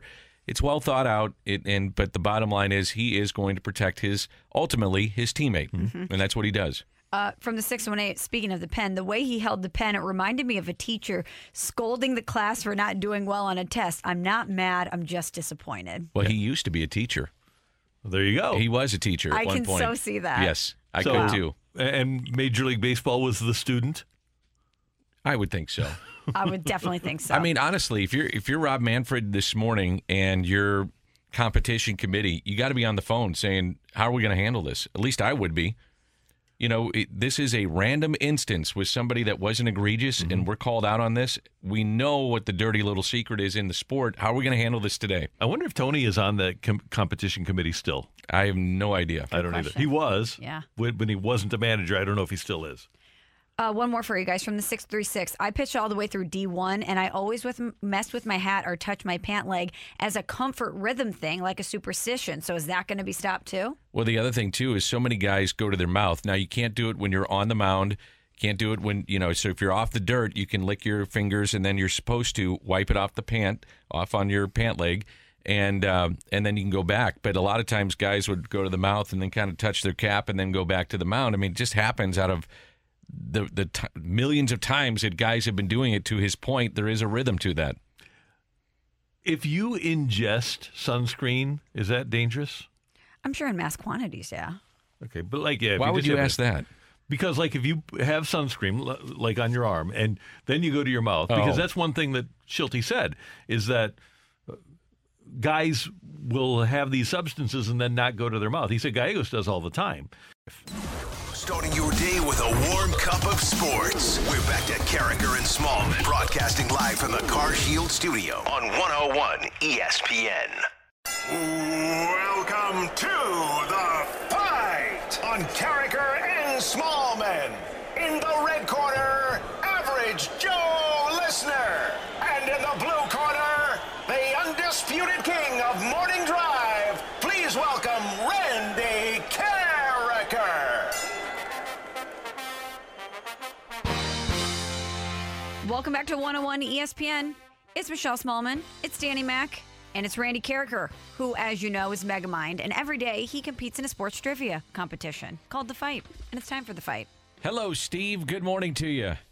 Good morning, Danny Mac. How are you? I'm doing great. What do you do for a living, Steve? I knew you were going to ask me that. I'm a utility worker. Awesome. Thanks for all your help throughout the shutdown. I'm sure you've been busy. And let's go, Steve, because I want you to beat Randy. I know you do. I appreciate it. You got it. Let's go. Team Steve. And You got it. We should note, because people might be curious, yesterday Ryan beat Randy, so normally Ryan would be coming back today to challenge Randy again and get one step closer to the Hall of Fame, but Ryan got pulled in a meeting, Hey. and life happens. Life comes at you quick. Yes, it does. So, Ryan, good luck with that meeting. But, Steve, it's your chance to shine. You ready? I hope so, yes. All right, question number 1. The Cardinals have a 4-game set with Arizona that starts tonight. Randy Johnson and Brandon Webb are the franchise 1 and 2 when it comes to all-time wins. Who is third? Is it Patrick Corbin, Curt Schilling, or Zach Greinke? Zach Greinke. Adam Vinatieri is the NFL's all-time leading scorer. He retired yesterday. Who is second on that list? Would it be Morton Anderson, Gary Anderson, or Jason Hanson? Morton Anderson. The Nuggets and Blazers, their game 3 is tonight. Leading that series in scoring is Damian Lillard. Which college did Damian Lillard attend? Montana, Weber State, or College of Charleston? Let's see. Flip a coin. How about B? Sure. Matt Harvey was the starting pitcher for the National League in the 2013 All-Star Game. Who started for the AL on the bump in that contest? Was it Max Scherzer, Bartolo Colon, or Matt Moore? Matt Moore. All Okay, right. checking our score here. Yep. All right, Randy's on his way back in here. Or actually, no, he's not. Someone needs to get his attention because he's chit-chatting with somebody else. Hey, come on, Randy. Let's go. Don't keep Steve waiting. Steve, do you feel confident after you completed the fight? Let's go. Talking to the GM. I don't care. Does he know it's time to fight, Randy? We got business here. Yeah, he knows. Business. It's time to fight. He does. Randy, you remember Ryan? He beat you yesterday. Oh, I forgot. Well, Ryan got pulled into a meeting. He didn't forget. So say hello to Steve. Hey, Steve, how you doing? Doing great, Randy. How are you, sir? I'm doing well. Thanks for listening. Thanks for playing. Yes, sir. Okay, Randy, the Cardinals, they have a 4-game set with Arizona that starts tonight. Yes. Randy Johnson and Brandon Webb are the franchise 1 and 2 when it comes to all-time wins. Who is third? Third all-time for the D-backs. You know, Curt Schilling did have, I believe, a couple of 20-win seasons for them. They really have not had anybody great in the last 4 or 5 years that I recall. Have they had anybody that's lasted a long time there in front of the rotation guy? I'm going to go, I'll do the lifeline. Is it Patrick Corbin? Is it Curt Schilling? Or is it Zach Greinke? I'm going to go with, Greinke was only there for like 3 years. I think I'm going to go with feeling a 102.03. I'll go with Curt Schilling. All right. Adam Vinatieri, the NFL's all-time leading scorer. He retired yesterday. Who is second on that list? All-time leading scorer? That's correct. I will go with Morton Anderson. Randy, the Nuggets and the Blazers, their game 3 is tonight. Leading that series in scoring is Damian Lillard. Which college did Damian Lillard attend? Damian Lillard. I have no idea. You only get one lifeline, right? Yeah, Correct. And he already burned it. Yeah. So I'll say Cal. Okay. Matt Harvey was the starting pitcher for the National League in the 2013 All-Star Game. Who started for the American League on the bump in that contest? I'm going to go with our town's Max Scherzer. Ooh. It was close. This one was close. Marty, tell him who won. The winner and still champion of the fight, Randy Carricker. The Fight, sponsored by Ryan Kelly and HeroLoan.com. Check out how they help veterans and service members at the new and improved HeroLoan.com. Oh, there he goes with the celebration. At first, Randy had his hands in his pockets, just looked over at Dan and gave a casual shrug. Like it was no big deal. No Dan big thing. Yeah. I won Steve.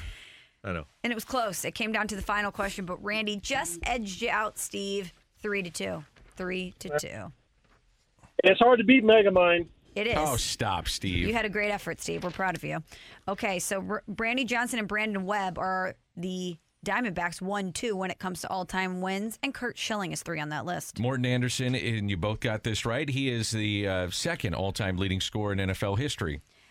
Damian Lillard, and Steve got this right, Randy, because he went with option B, is Weber State. And Matt Harvey did start for the National League the Dark Night in 2013. That was at Citi Field in New York. Max Scherzer went for the American League wearing a Detroit Tiger uniform. All right. Go Max. Steve, thanks for listening. Thanks for playing. We appreciate you. Thanks, Steve. Steve with us on 101 ESPN. Thank you, Steve. Steve pinkled you. Yeah, he did. It's okay. He called me Megamind. I'm good with him. Yeah, it's good. We're good. Whatever. I pull for average Joe listener. I can't help it. I do. I like the underdog. I want Max Scherzer to pitch for the Cardinals. Me too. But who doesn't? Maybe him. Maybe. Yeah. There's nothing that holds him to St. Louis anymore. I don't care. Bring him back. I still want to see it. But if you do it, it's no different than getting a guy that pitched in his high school ball in Ames, Iowa, and for the University of Iowa now. Because the only thing that would bring him back, he lived the first half of his life here, but that's it. There's no family here anymore. There's emotional ties of his hometown team. I'll say, too, when you grow up a Cardinal fan and you understand what it means to put on that uniform, that doesn't just go away. Well, also, though, Michelle, to counter that, the zeros on the check, that has an effect. Bingo. That's what has made him develop an emotional attachment. Mm-hmm. And that's why heck, the Lerner family wants him to be the Nationals' first Hall of Famer. And he's going to wear the curly W, right? When he goes to the Hall of Fame, he's wearing that cap. But I wonder if they want him to finish his career there. The Lerner I would family. think so. I think so, too. Just like the Cubs, though, they're going to have some decisions coming up with their squad as to what to do. They've got so many backloaded deals. Yep. I mean, a lot of money. They owed a ton of players. And they've obviously got the young players in Turner and Soto that they're going to have to pay. Got to pay them. Yeah. Soto cannot leave there. Turner shouldn't leave there either. No. Next up, we're going to talk to JR, Jeremy Rutherford, our Blues insider from The Athletic, about yesterday's press conferences from Craig Berube and Doug Armstrong. JR is next on 101 ESPN. It's time for the Rutherford Report on 101 ESPN. Anything you folks want to know about the fascinating world of pro hockey, here we go.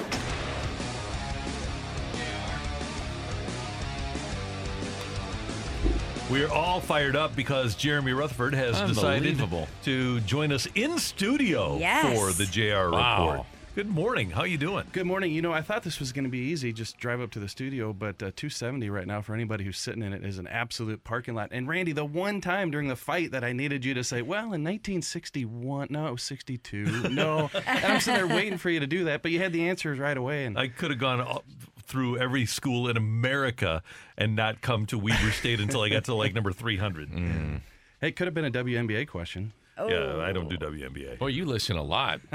Every day. Long-time listener. He's a first-time what we call studio joiner. Yeah. That's right. So yesterday, 40 minutes is the amount of time that Doug Armstrong spoke to the media. And by the way, it was about 20, a little over 20, right, for Craig Berube. Yeah. So a lot of information. What was your biggest takeaway from what you heard yesterday? Well, a number of things, but the one thing that you guys talked about earlier and had some good sound bites from Army on was retool, rebuild, stick with the same program. What is it? And I was just interested to hear Doug Armstrong say that they're not going to give up this fight. They feel like they're still a contending team. However, he did say, I'm going to go to ownership, and if they think that a rebuild is something they want to look at, then we'll have to talk about it. I don't think they're going that way. I think Doug Armstrong made it clear that he's going to tell them that his feelings are they don't go that way. But just the fact that he brought it up, I thought was probably the biggest takeaway yesterday. Yeah, that surprised me too. But when Doug Armstrong pulls out that list of needs for this team, what do you think is at the top? Yeah, I think it's a number of things. First of all, I think that they feel like they have the core still. And I think they do. I think there's some good players in this core, and they have to win now. That's the biggest thing, because these guys who they have signed for 6-7 years, they're going to be 33, 34, still with a couple years left on those deals. So they need to win now. I think that's another factor in sticking with the program. But in terms of what do they need on the ice, I think you have to have guys willing to go to the net, and that's on both ends of the ice. It's the net front offensively, too much perimeter. You're not going to score goals that way. You look at this Colorado series, who's standing in front? Landeskog, and the Blues are doing nothing about it. So that transitions me into the other need is somebody defensively who's willing to do that. Look, I get the NHL today is skilled, speed, even defensively. Look at the Cal McCarrs of the world. Would you love to have a guy like that? They get the puck out of the zone. If you got a Torrey Krug and a Colton Parayko that can get the puck out of the zone, great. But if they're not doing that, you get hemmed in. Now you have other teams with their net front presence. You got to get them out of the way. The Blues don't have that on either end. So you got a 5-year window. Is it fair to evaluate the middle of this window when COVID hits and you had to go into a bubble? Because we're talking, I'm sure you're listening, prior to COVID hitting, they looked like a championship team. I mean, they were rolling, and they were a number 1 seed. And then all of a sudden COVID hits. And then this wacky schedule this year. And all of a sudden, the other thing, too, that I was going to ask you about, so that's number 1, but number 2 would be how the parameters of what you can pay people has changed, too, because of the cap. So does that change what you do with your 5-year window? Yeah, and since I do listen every second of the day, I did hear how you put it earlier today, and well said. I really do think that team that was number 2 in the NHL standings going into the pause, I was there in Anaheim. They were playing great, that team at that point in time. I think they would have had a pretty good shot at winning another cup. If not winning the cup, at least finishing Final Four. And then who knows what happens there. You build off that. COVID's affected a lot of people, and we shouldn't put sports at the top of that list, other people's lives. However, this changed the destiny of the Blues. I really do think it did. Now, the thing is, it changed it for everybody, and you just have to react. And now that's what Doug Armstrong and the organization are going to have to do. When I look back at this season, as Dan mentioned, so many obstacles, but I tend to wonder what this team would have looked like at full strength if you didn't have to constantly deal with wave after wave of injuries. If Colton Parayko was healthy the entire season, what would he have looked like? What would this defense have looked like? And I think that makes this evaluation a little bit more difficult for Army in the immediacy of trying to decide what you're going to do moving forward. Yeah, I think it's a great question, and I think that's definitely what they're facing. You guys counting good questions? Yes, we are. I think that's what they're facing. I really do. And it goes beyond just the health. It goes to the level of Torrey Krug bringing his family with his wife and his daughter Sailor out to an event, and they get to meet the other families. And, the guys going out to the bars, and, Dan can attest to this with the baseball guys when they get together on the road. And I just think if that's there's just this next level of team camaraderie. And I know that's the case with all teams, hockey, baseball, football. But as Doug Armstrong said yesterday, and you guys heard on the sound bites, he said that we're a team. We don't have these superstars. We have to build our success on guys coming together and wanting to play for each other. And it's hard to do that when you don't have that camaraderie. Then you throw in the fact, what you just mentioned, the injuries, and it separates them even further. JR, there are some guys that are going to be here. Vladimir Tarasenko is going to be here.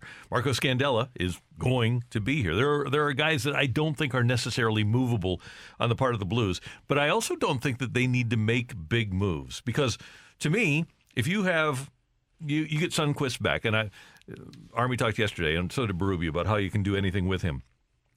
If you have a line of Schenn, Tarasenko, you bring Schwartz back, and you've talked about bringing him back at a lesser cost. You need Thomas to ascend. Thomas is one guy who can go to the net. He's not a little fella, and he's one guy that you need to have do that. But if you have Thomas, Kostin, Kyrou, and then you have obviously O'Reilly, Perron, and I think you could put a guy like Oscar Sundqvist with them. I think you need a fourth-line guy with the skill set that Alexander Steen had. And like you said, you need somebody who's capable of taking out a forward that's standing in the crease. I don't think that this is even close to an overhaul. I think this is much closer to tweaks. And if you could get a top 6 power forward, that'd be great. But I don't know that the Blues financially, unless they're moving on from Schwartz and can find somebody, I don't know that they're going to be able to do that. Should I tell him good question? No. That's okay, Okay, Jared. that was an okay question there, Randy. No, I think, Randy, that you're dead right. And you've been talking about the fourth line and needing, I heard you ask Doug Armstrong about it yesterday, needing something from that fourth line. And you're absolutely right. That's what made the difference with that team a couple years ago, 2019. I just think that sometimes it's hard to come by that type of line where you can afford to put a Sundqvist on the fourth line, where you can get a Steen to accept a role on a fourth line. So it doesn't happen often, but I do think the parts are there with the Blues that if everybody's healthy and everybody's playing well, you can have a Sundqvist on the fourth line. You can have a Barbashev down there. If Sammy Blais clicking, you can play him on the right line, on the right side on that fourth line. I like what you said about the Blues lineup, and I do think that can be a formidable team. I just think that you need those young guys that you touched on. Thomas and Kyrou have to produce. And Kostin, too. Kostin as well. All three of those guys. And the fact of the matter is the Blues have not had an awful lot of success with their youngsters. When you look at how much they loved Zach Sanford when they got him, when you look at the Tage Thompsons of the world, Dominic Bach hasn't done anything yet. We don't know if he will. They really haven't not developed a guy that's turned out to be a young star. And Randy, it's going to be even tougher without the development year for these younger prospects coming in the next couple of years.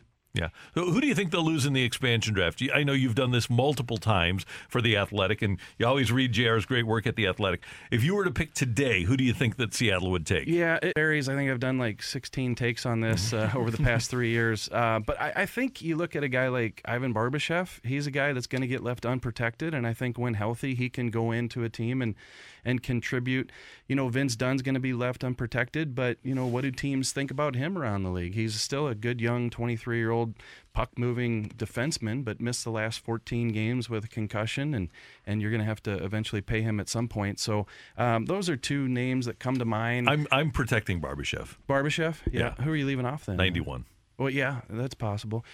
Something that, I put two and two together just yesterday was the fact that, who the GM of the Seattle team is? Ron Francis, right? Mm-hmm. So Tarasenko's agent was Mike Liut. Mike Liut and Ron Francis are really good friends. And so Tarasenko just left Mike Liut, and so Mike Liut probably knows all about Vladimir Tarasenko. You think he might call his buddy Ron Francis and interesting. Say this is a guy that you might not want to pick up. So I don't know, just food for thought there. Yeah. Interesting. Yeah. Can you stick around for a little bit? Yeah, for sure. JR's with us. He's taken the time to be in studio with us. So more with JR about the Blues next on 101 ESPN. Opinions do matter. Time for today's big thing with Carricker and Smallman on 101 ESPN. Powered by SSM Health Express Clinic at Walgreens. Visit ssmhealth.com for more information. Our friend Jeremy Rutherford, kind enough to stick around for another segment talking Blues hockey here on 101 ESPN, your home of the Blues. It's 9:05. Time check brought to you by Clarkson Jewelers, an officially licensed Rolex jeweler. JR, one other thing I wanted to touch on with you is, does Craig Berube need to change? And if so, how to get this team back to where they want to be? I thought there was some honesty on both sides from Craig Berube and Doug Armstrong yesterday when I asked about that. There's so much talk about the players that Doug brings in. Do they match up with what Craig Berube wants to do? I do believe that there's a misconception about Craig Berube. There's kind of this Tony La Russa, Ken Hitchcock, just likes the old players. With hockey, it's the 200-foot grind-it-out game. Look, that's what he grew up with, but he's willing to adapt, I believe. There were plenty of times this season where he talked about the emergence of Jordan Kyrou and how the rush players, let's get the offense moving, up-tempo. But he also needs them to play the style of game that the Blues play in terms of being responsible, being a team. And when they don't do that, then there's room for criticism. So the thing that Doug Armstrong said yesterday that stuck out to me was that, we can't have a situation where I'm bringing in these players and we're trying to put, a square player into the round, hole there in the peg. And he said that, so I'm going to have conversations with Craig Berube about what we're trying to do here. So I do think there is a situation that they need to be on the same page, and I don't think they're quite there yet. But as he said, they're going to talk about it. And I guess the most notable aspect of this would be the Mike Hoffman signing, right?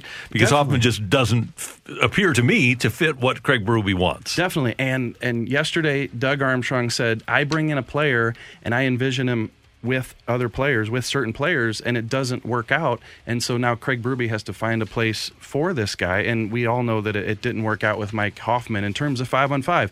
And then I think because Craig Berube really trusts these guys that he won a cup with, he wasn't willing to pull them off the power play. He kept Mike Hoffman on that number 2 unit. Took forever to get him to that top unit. Is Matthew Tkachuk a Craig Berube type player?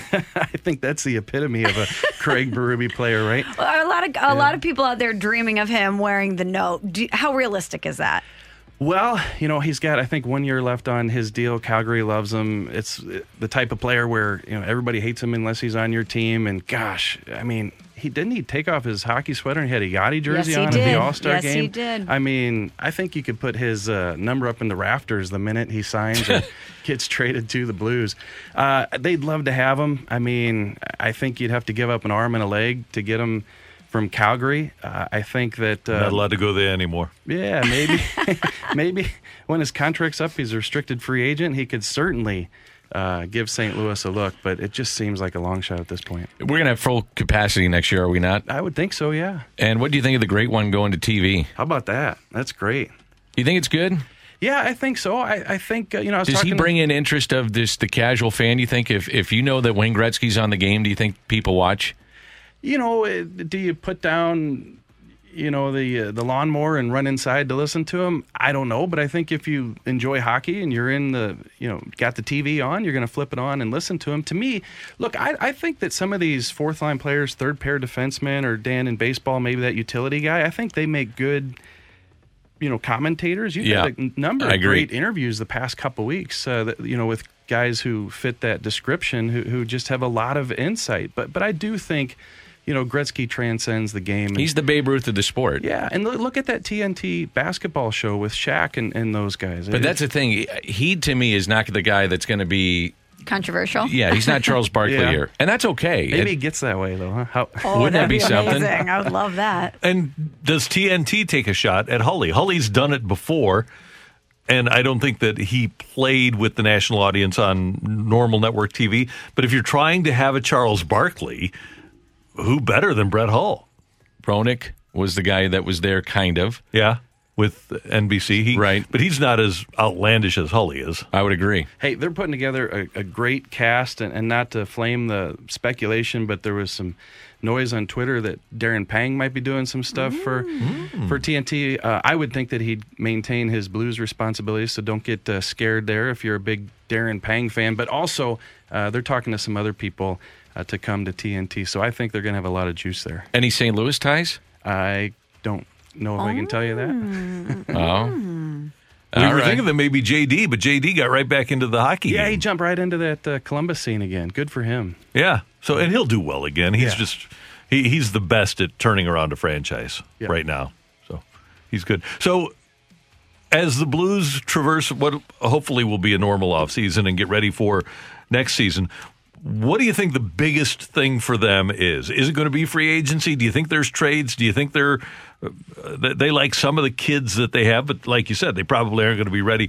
In terms of making moves to be better next season, what's the offseason going to look like? I think first of all, we talked about earlier, it comes down to what are they going to do with Jaden Schwartz? That's a good chunk of change, even though it might not take you to the cap, but $5.5 million, whatever it comes out to be. And also it takes up one of those spots on that left side. I think they need another left winger. Even if they bring back Jaden Schwartz, I think they're lacking in that area. I think they need finishers. I mean, you can talk about Tarasenko. You like Braden Shen, but he goes 18 games without a goal this season. So I think for that offense to be better, they're going to need to add something up front. And to me, that's going to come down somewhat to what they do with Jaden Schwartz. Was Kostin strictly a right winger in Russia? He's gone back and forth. So in the minor leagues, I believe he played the left, and then they moved him to right. At one point in the minor leagues, they swapped Kyrou and Kostin. But I think if push comes to shove, they could play both sides. And by the way, with Schwartz, I would bring him back, but I wouldn't bring him back for what he was making. With the flat cap and his production and his durability issues, I would offer him a contract and say, look, we'll give you this until the day free agency starts, and we'll have to move on. But he'll know what his market value is, but I wouldn't go 5.2 again with him. Yeah, so 5.35, and I agree with you, especially when you look at the lack of production. I wrote yesterday that, just the 8 goals in the regular season, and he scored 2 goals twice. So that means he only scored in 6 of the 40 games that he played this season, and not a point in the playoff series. So that's been a struggle. And the last thing is, whenever he doesn't score, you say, but he's great defensively. Well, this year he wasn't as great defensively. I wonder if, and tell me if I'm wrong, but could you give David Perron an extension that is similar to that of, let's say, Alexander Steen? You know, Perron is, 32? He's got, 1 year left on his deal? Yep. Could you give him an extension like that? Yeah, so David Perron, your friend of the yes, show, right? Friend of the show. Yeah, he turns 33 tomorrow, I believe. Happy birthday, David. Yeah, and he's getting better and better. Better and better. He wants to play. Amazing. Yeah, he's in great shape. Yeah, so that Steen contract, I believe, was in his early 30s, and it was a 4-year deal that took him to about 36. That's my point. Yeah, a little bit of a different situation with David Perron in that he's already 33, and, would you give him 4 or 5 more years? I don't think so. And I'm just wondering, like 2 or 3. 2 or but 3, same okay. AAV. I don't think he's going to cost you 5.5 like Steen did. And I say that because I think he wants to be here. I think he's made a lot of money in his career. So I think if Doug Armstrong came to him and said, look, we can give you 2-3 years, but it's going to be 4 or 5, somewhere in there, I think you get him cheaper. That seems like an easy move on both sides. And you always appreciate David Perron. You understand what he brings to this team. He's leading the team in points. But sometimes you don't realize how much a person is valued until they're not there. And I think we saw that in the first round of the playoffs when he wasn't there. It's absolutely amazing. Now you go back to not protecting him in the expansion draft with Vegas. And I know they had some tough decisions there to make. They had to protect Ryan Reeves because they knew that Pittsburgh wanted him and they could make a trade shortly after that expansion draft. But to think that you didn't protect David Perron, but then he goes on to Vegas and plays better, comes back to St. Louis, and I've covered David Perron from the day he walked into the Scottrade, now Enterprise Center. What year was that? I guess it would have been 2007. Wow. He was drafted. I was doing the Blues, year. I think. Yeah. He's been here forever. And this is the best I've seen him play. This is the best hockey I've seen him play. How about Bennington? What did you think of his year? I thought that he was inconsistent. First of all, he had a pretty good start, carried the team through the first 6 or so games. I think after that, up and down. I think that whereas he was making a save that he shouldn't have made earlier in his career, he was letting one in that he shouldn't have, so that was different than what we had seen from Jordan Binnington. I think when he said, we're coming, and he made 50 saves that night, I think he kind of regained his swagger a little bit. And I think he made some pretty good saves and won some games down the stretch. And now people look at this 0-9 playoff record the past 2 years. Look, he wasn't great last year, and I'll be the first one to say that. But there were a couple games in this Colorado series where they had no chance of even being in the game if Jordan Binnington didn't play the way he did. JR, thanks so much for stopping by. We appreciate it. Always good to see you. Have a great offseason, and we'll be talking to you anyway. Anytime. Thanks for letting me barge in. You are the man. Yeah, thanks, guys. Jeremy Rutherford, our Blues insider from The Athletic on 101 ESPN. Coming up, an explosive piece yesterday from Don Van Natta and Seth Wickersham of ESPN.com regarding Spygate, which, of course, affected St. Louis. We're going to talk to Seth Wickersham of ESPN.com about that next on 101 ESPN. With Michelle Smallman, I'm Randy Carricker. Great to have you with us on 101 ESPN in St. Louis. And Seth Wickersham and Don Van Natta Jr. of ESPN.com always do spectacular work covering the NFL. And another great story that they turned out yesterday regarding Arlen Specter, the former senator from Pennsylvania, who was wanting the Senate to investigate the Spygate affair with the Patriots and Bob Kraft. And now new information that our former president, before he was president, Donald Trump, getting involved in that situation. Seth Wickersham joins us now on the Brown and Crouppen Celebrity Line on 101 ESPN. And Seth, we always enjoy talking to you. Thanks for taking the time today. How are you doing? My pleasure. How are you guys doing? Everything's good. I want to start with this because about 4 years ago, you and Dom were working on this story and you visited the University of Pittsburgh to go into the archives of Arlen Specter. How did this thing become revived 4 years later? You know, it was just, there wasn't any one particular thing that happened. You know, it was Don Van Natta who got a tip that Senator Specter felt was tantamount to a bribe if he would discontinue his investigation into the Senate investigation into the Spygate inquiry. And, you know, at the time we didn't confirm it. I think that it was, you know, we came out with the story in September of 2015 that went really deep into Specter's investigation into Spygate as part of a story that we did about Deflategate being a makeup call for Spygate. So anyway, we had been deep into the Spectre papers and deep into his investigation. Don got this tip, and we both made a couple trips to try to confirm that it was Trump. I went to D.C. Don went back to Pennsylvania. There was a lot of phone calls made.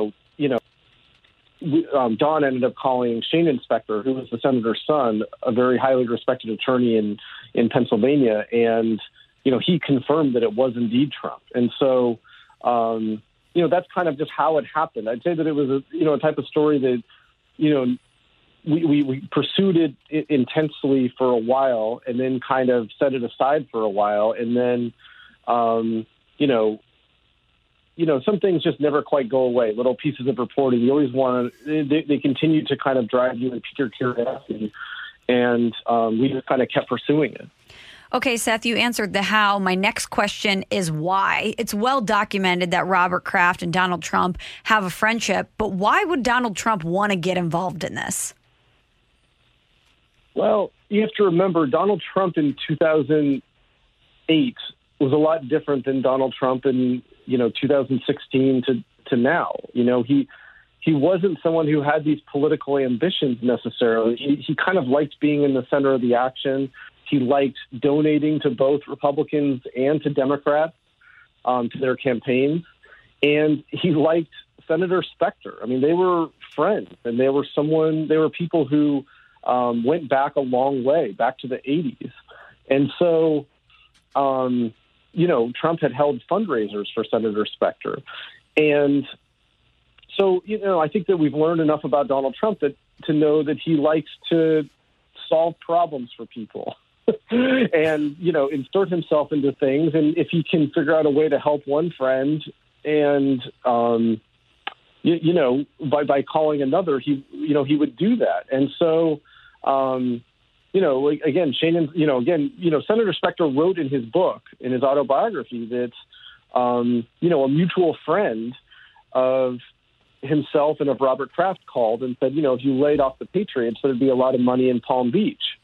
And, the senator was kind of offended by that. He thought that it was tantamount to a bribe, even if election law looks at it a little bit differently. He replied, I couldn't care less.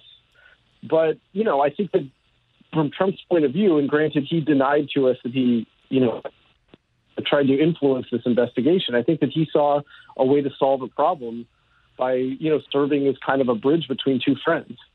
Seth Wickersham of ESPN.com with us on 101 ESPN. It is interesting that obviously Donald Trump's side that you approached denied this vociferously, and Robert Kraft's side denied it vociferously. But I guess Robert Kraft wants to stay out of this completely because he doesn't want he doesn't want Spygate to come up anymore, right? And he doesn't really want that association with Trump anymore. But where was it going to go? Obviously, if Trump succeeded, it wasn't going to accomplish much because the NFL had already pretty much ended the investigation anyway, right? Well, I don't know where it would have gone. I think that, again, I think that assuming there's a lot of calculation put to that move. I think that, maybe, it was something that Trump said. And, again, Shane Inspector said that he said it on behalf of Robert Kraft. Mm-hmm. I mean, the issue was that, this Spygate came up, obviously, it broke in September of 2007. So now we're in the spring of 2018, and a senator is launching an investigation into the NFL's investigation of Spygate, which was, very fast and very expedient and left a lot of owners around the league and coaches and general managers furious that they felt that Roger Goodell had first implemented a punishment before really investigating it, and then second, destroyed evidence that, none of the other owners got to see. And, Senator, never tried to figure out how many games were influenced due to this, illegal taping. And Senator Specter was saying, look, the NFL at the time enjoyed an antitrust exemption. And, we as consumers and as citizens, deserve more answers than the NFL was willing to give. And so he pursued his investigation. He met with Roger Goodell. He met with General Counsel Jeff Pash. He felt the Patriots and largely the rest of the league was stonewalling it. He met with Matt Walsh, who was a Spygate whistleblower. And I think that he wanted to open a larger Senate investigation similar to the steroids investigation in Major League Baseball. There just wasn't the appetite for that in the Senate. Remember 2008, we've got 2 wars going. The economy was teetering.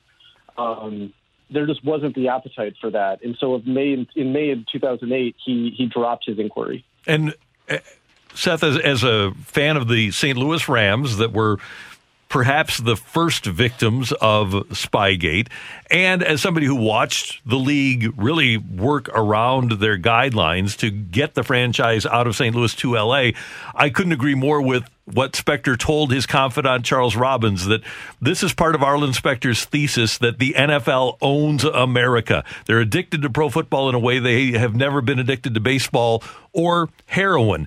And I've always had the impression that the NFL thought that way too, that we are bigger than anything.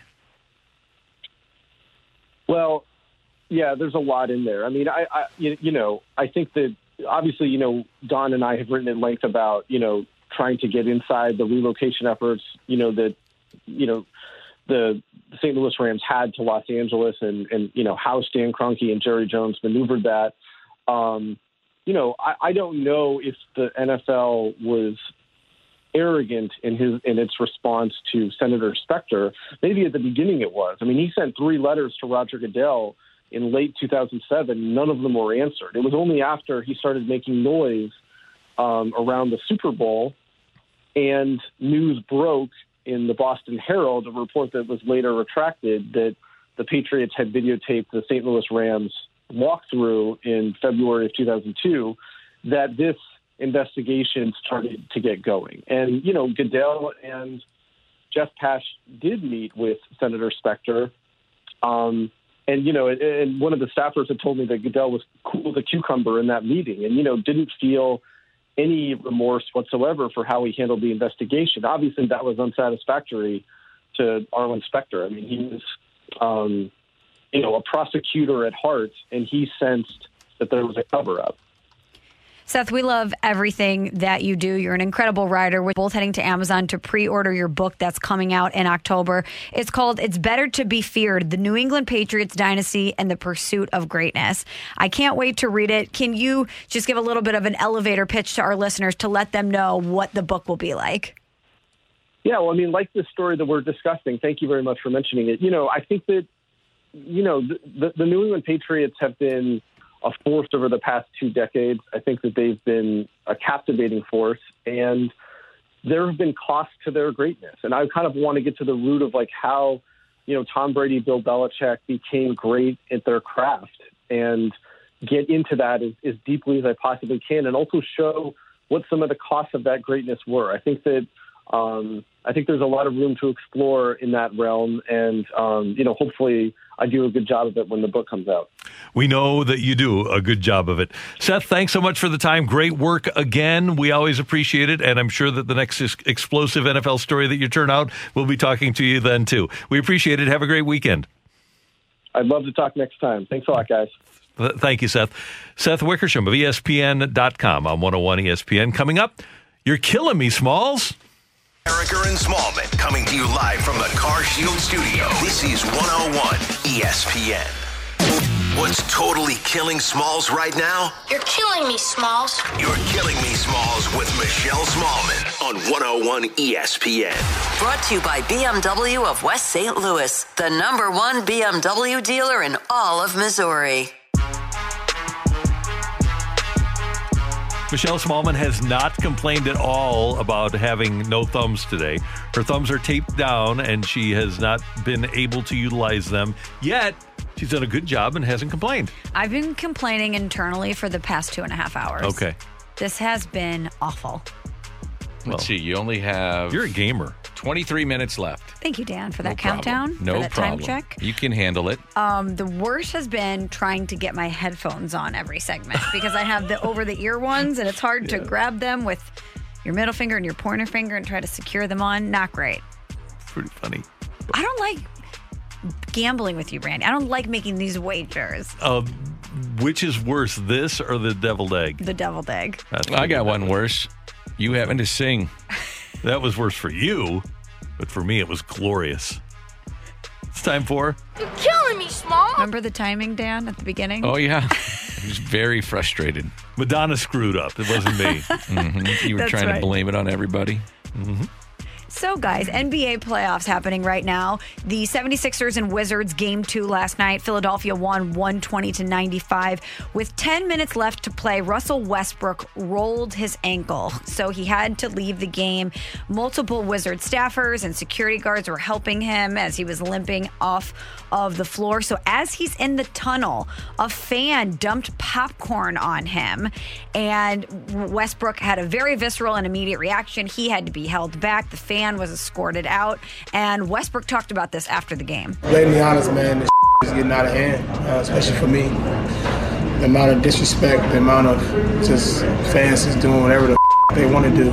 It's out of pocket, man. It's out of pocket, seriously. Like any other setting, I'm all for the fans enjoying the game and having fun, and it's part of sports. I get it, but there's certain things that cross the line, and any other setting, I know for a fact that fans and they wouldn't come up, and a guy wouldn't come on the street and pour popcorn on my head because he know what happened. A guy wouldn't come up to me and talk mess about my kids or family on the street because the response would be different. In these arenas, you got to start protecting the players, man. It shouldn't happen, but it happened to Quinn Snyder from his own fans. I was at the bragging rights game when that happened. I watched it live. I'm with Russell Westbrook. Your ticket gives you the ability to go in and cheer and dance and laugh and boo all you want, but you can't do that. Can't be throwing stuff at players. No. It's ridiculous. Especially when he's limping off. That's so disrespectful. How upset would you have to be as a fan to throw something on another human being? You're a moron. You're a moron. You are. You're an idiot, and you should spend the night in jail. Can't do that. Also, Agreed. He mentioned people talking about his kids and his family. There's just certain things you don't need to do as a fan. Boo at him, yell about his game. Don't make it personal about his family or his kids, or actually physically throw something at him or on him. It's just, as Bradley Beal said, disgusting. And I don't know why he's such a lightning rod. Remember, he got into the fracas in Utah a couple of years ago when people were calling him racial epithets, and maybe it does happen to other players and nothing gets said about it, but he seems to have more negative interaction with fans than other NBA players. 636. Westbrook is a millionaire who gets paid to play a game. Police officers have to stand the line and get thrown stuff at them all the time, and he's told nasty things about their family. They make a fraction of what Westbrook makes. Shut up and dribble. That's apples and oranges. We're talking about a professional athlete in this particular time walking off the court. You should not have anything thrown at you, period. Regardless of how much money you make. That's my point. Also, I hate when people try to relate anything to professional sports. Professional sports is a profession unlike any other. Do you, if you're an accountant, have to answer questions to a group of people that is then broadcast on television after what you do for your job every single day? No. Everything that they do is it's so unrelatable to any other walk of life. So I just hate when people try to compare one thing to another, and it doesn't make one thing better or the other thing better, but it's just very, very difficult to try to compare it to anything else. 573 saying that the fans pay your salary, 100% correct. So single out the fan, not fans, as a generalization. I didn't think he was singling out all fans. No, and maybe I could be wrong about that, but I thought he was talking about that particular fan when he said, hey, would you do that to me on the street? And he's right. The answer is no. Fan would not have the guts to do that. And if the fan did, good luck. Yeah. By the way, I wonder if Bill Bradley, for example, was ever told to just shut up and dribble after spending as much time as he did in the Senate. Well, you can't after I'm being not an going NBA down player. politics here, Randall, but I'll say this. If you have a ticket, you have a right to boo. You have a right to cheer. I saw a guy Sunday night. Every time music came up, he got up and danced, and we were all laughing at him. It was fun. You have the right to have an enjoyable experience. You do not have the right to throw anything at a player, period. 100%. And if I was him, I'd be upset too. And the fans should be banned. Yeah. And that's by the way, it did happen in Philadelphia. So throwing batteries, and those people should be out. Yep. See ya. You're killing me, Smalls. You guys, the match and the feud is back. July 6th, we have Tom Brady and Phil Mickelson taking on Bryson DeChambeau and Aaron Rodgers. Great star power, great pairings. And there was a lot happening with this on social media yesterday. I think I'm going to start with Tom Brady. So whatever Tom Brady pays his social media team, it's not enough because they hit every single time. And we know it's not Tom making these memes. We know it's not Tom. But we've all seen the video of Brooks Koepka getting visibly annoyed as Bryson DeChambeau walked behind him. Tom Brady isolated a screenshot of that and made a meme on Brooks Koepka saying Aaron Rodgers, realizing he has to spend the whole day with Bryson, and then Bryson in the back, it just says Bryson, happy to be here. Well, this caused some back and forth with people on social media, including Brooks Koepka getting in the mix saying, sorry, bro, at Aaron Rodgers. He does not like Bryson DeChambeau. Bryson responds to Brooks Koepka saying, it's nice to be living rent-free in your head. I really don't need anybody else except DeChambeau and Koepka. You can leave everybody else. Just give me those two guys. Exactly. I love that Brooks is jumping in. He's not even involved in the event. He's jumping in. I would love it, just those two. What was Phil's tweet? Phil said, I feel like I'm in the middle of something and should step aside, except they want the current PGA champ.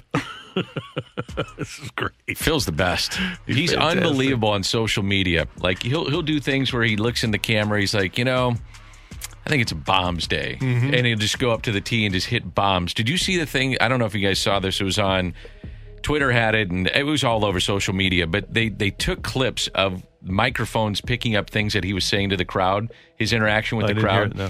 But one of the things was it started with somebody had their camera phone out, and Phil sees it, and he turns and looks at the guys. He goes, yeah, you're going to want to get this. I mean, stuff like that. He's awesome, That's man. great. I love it. That's amazing. Okay, so July 6th, the match. You guys tuned in? Yes. I love it when they do the match. It's on TNT. It'll be great. I think it'll be great, too, and I love the people involved this time. You're killing me, Smalls. Finally, Dan, I wanted to get your reaction to this. So there was a rain delay in the fourth inning of last night's Reds-Nationals game, and a streaker went out. A fully nude streaker ran out onto the field. He slid onto the tarp, and when security came to get him... Did they want to touch him? Well, he crawled into the tube where the tarp was holding down the tarp, and so they had security guards on one or the other end of the tube waiting for him to crawl out. Seriously, here's the photo of him, and they're waiting. Look at him smiling, too. Exactly. And I was just curious, if you were at the game and you're sitting in a rain delay, you're obviously in the booth waiting for things to happen, and you saw this going down, what would your reaction be? So we are told on television not to show said streakers because we don't want to give them a platform. That's the whole idea, is that you don't give them more attention. But I'll do play-by-play every once in a while. I'll describe, because people are tuning in and they maybe flipping around, and we got a shot of guys just standing around, and you're like, what's going on? And I'll explain, okay, there is a streaker on the field. He's now in shallow right field. There are 5 security guards chasing him down, whatever. And then describe that, he's off to his, confinement in the city jail. Whatever happens to him. Yeah. Kevin Harlan's play-by-play. Pretty good. Really good. Fantastic. Pretty good. And I'm glad that you guys do it. It's great. Also, if you watch the video, he runs out onto the field, he slides onto the tarp, and as he's there, security's not there yet. Then he gets up, he runs and slides again, and security comes out, and instead of just booking it back to the stands, he crawls in the tube. Like, dude, you're trapping yourself. What are you doing here? I mean, how do you get him out? Do you put like a little plate of food, some nachos out there, and say, okay, come on out? It's like, gotta get him going a little bit. I was wondering about that, if they were going to have someone crawl in one after the other, but eventually he just came out on his own. Could you imagine being the security guy too? You don't want any part of that. Oh no, I know. I've been there before. Fully naked? Yeah. Fully. No, that's not thanks. No. Here we go. This is fun. This is just fun city here. I don't know. We are. Okay. Thanks, Michelle. You got it. That's it. We're done with You're Killing Me, Smalls. Coming up next, we're going to cross things over towards the Danny Mac Show on 101 ESPN. Time now for the crossover on 101 ESPN.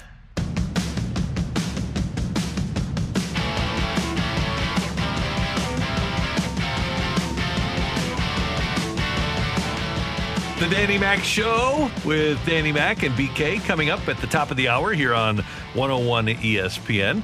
Dan McLaughlin will be calling the Cards and the Diamondbacks tonight on Bally Sports Midwest. And we're looking forward to playing a team that's lost 10 in a row. Hopefully we can extend that to 14 in a row? Yeah, it's a 4-game series, and then the road trip continues. Some late-night games. Well, starting tonight's late night, but then really late on the West Coast next week with the Doyer.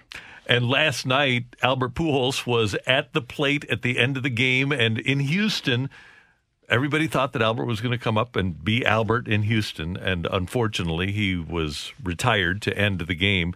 But the Dodgers had an opportunity to win it last night in the most dramatic fashion with Albert up at the end of the game. Using him a lot, and he's given them a little jolt. So looking forward to seeing the Dodgers. I think Trevor Bauer may make the game one start against the Cardinals. Pitched last night. So that'll be Memorial Day. Yep, that'll be it. Yep, so he would be on Monday.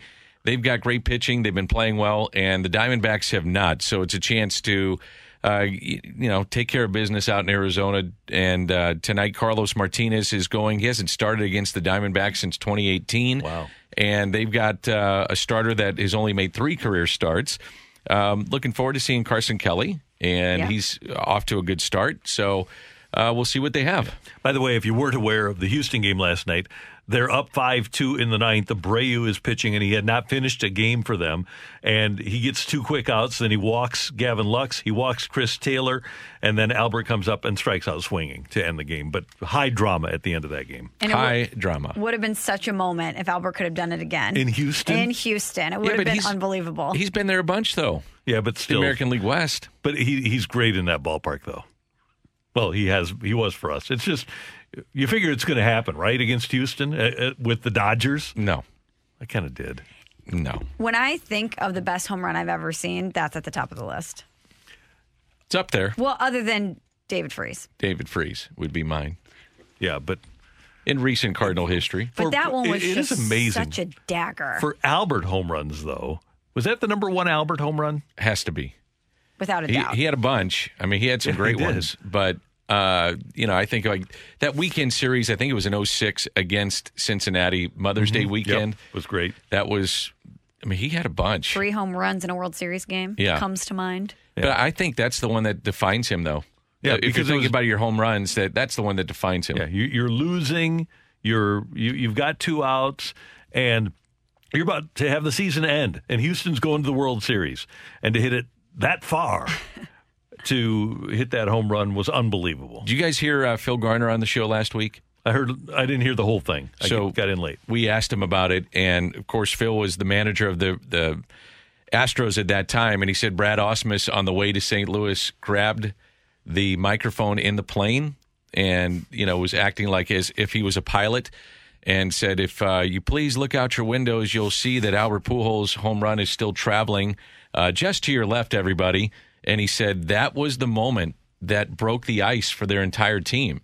I mean, even Garner said that when you go back and look at the video, it's Andy Pettitte, and you can see him lip it. He goes, oh, yeah. Like that, when he said, we all saw it because we're all looking at the video after the game. And he said, but when Brad Ausmus grabbed the microphone and did that, he said that was the turning point of the series for them.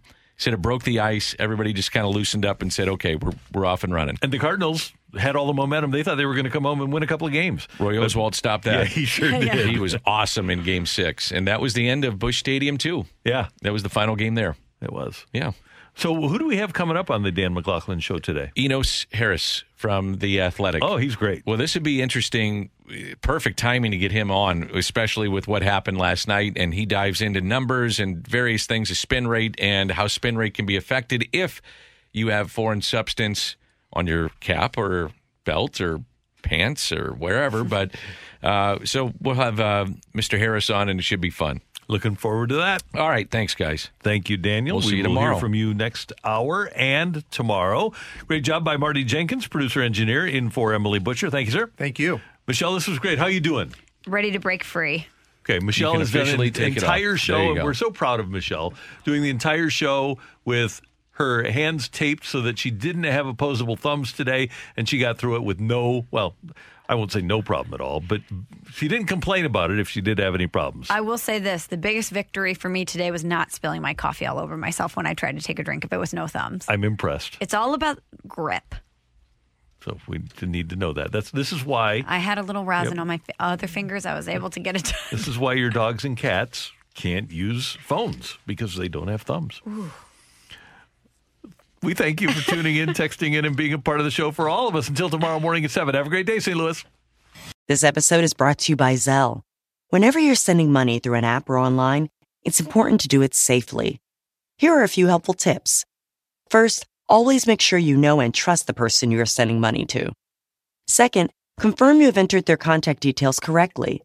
And finally, if you don't trust the person or your recipient is rushing you to send money right away, think twice before sending money through an app or online. Grab a 30-day free trial of Live by Live Plus, and you'll get unlimited skips, commercial-free music, and all of the podcasts and live streaming events you can handle. Visit livexlive.com/podcast1 to learn more and start your free trial.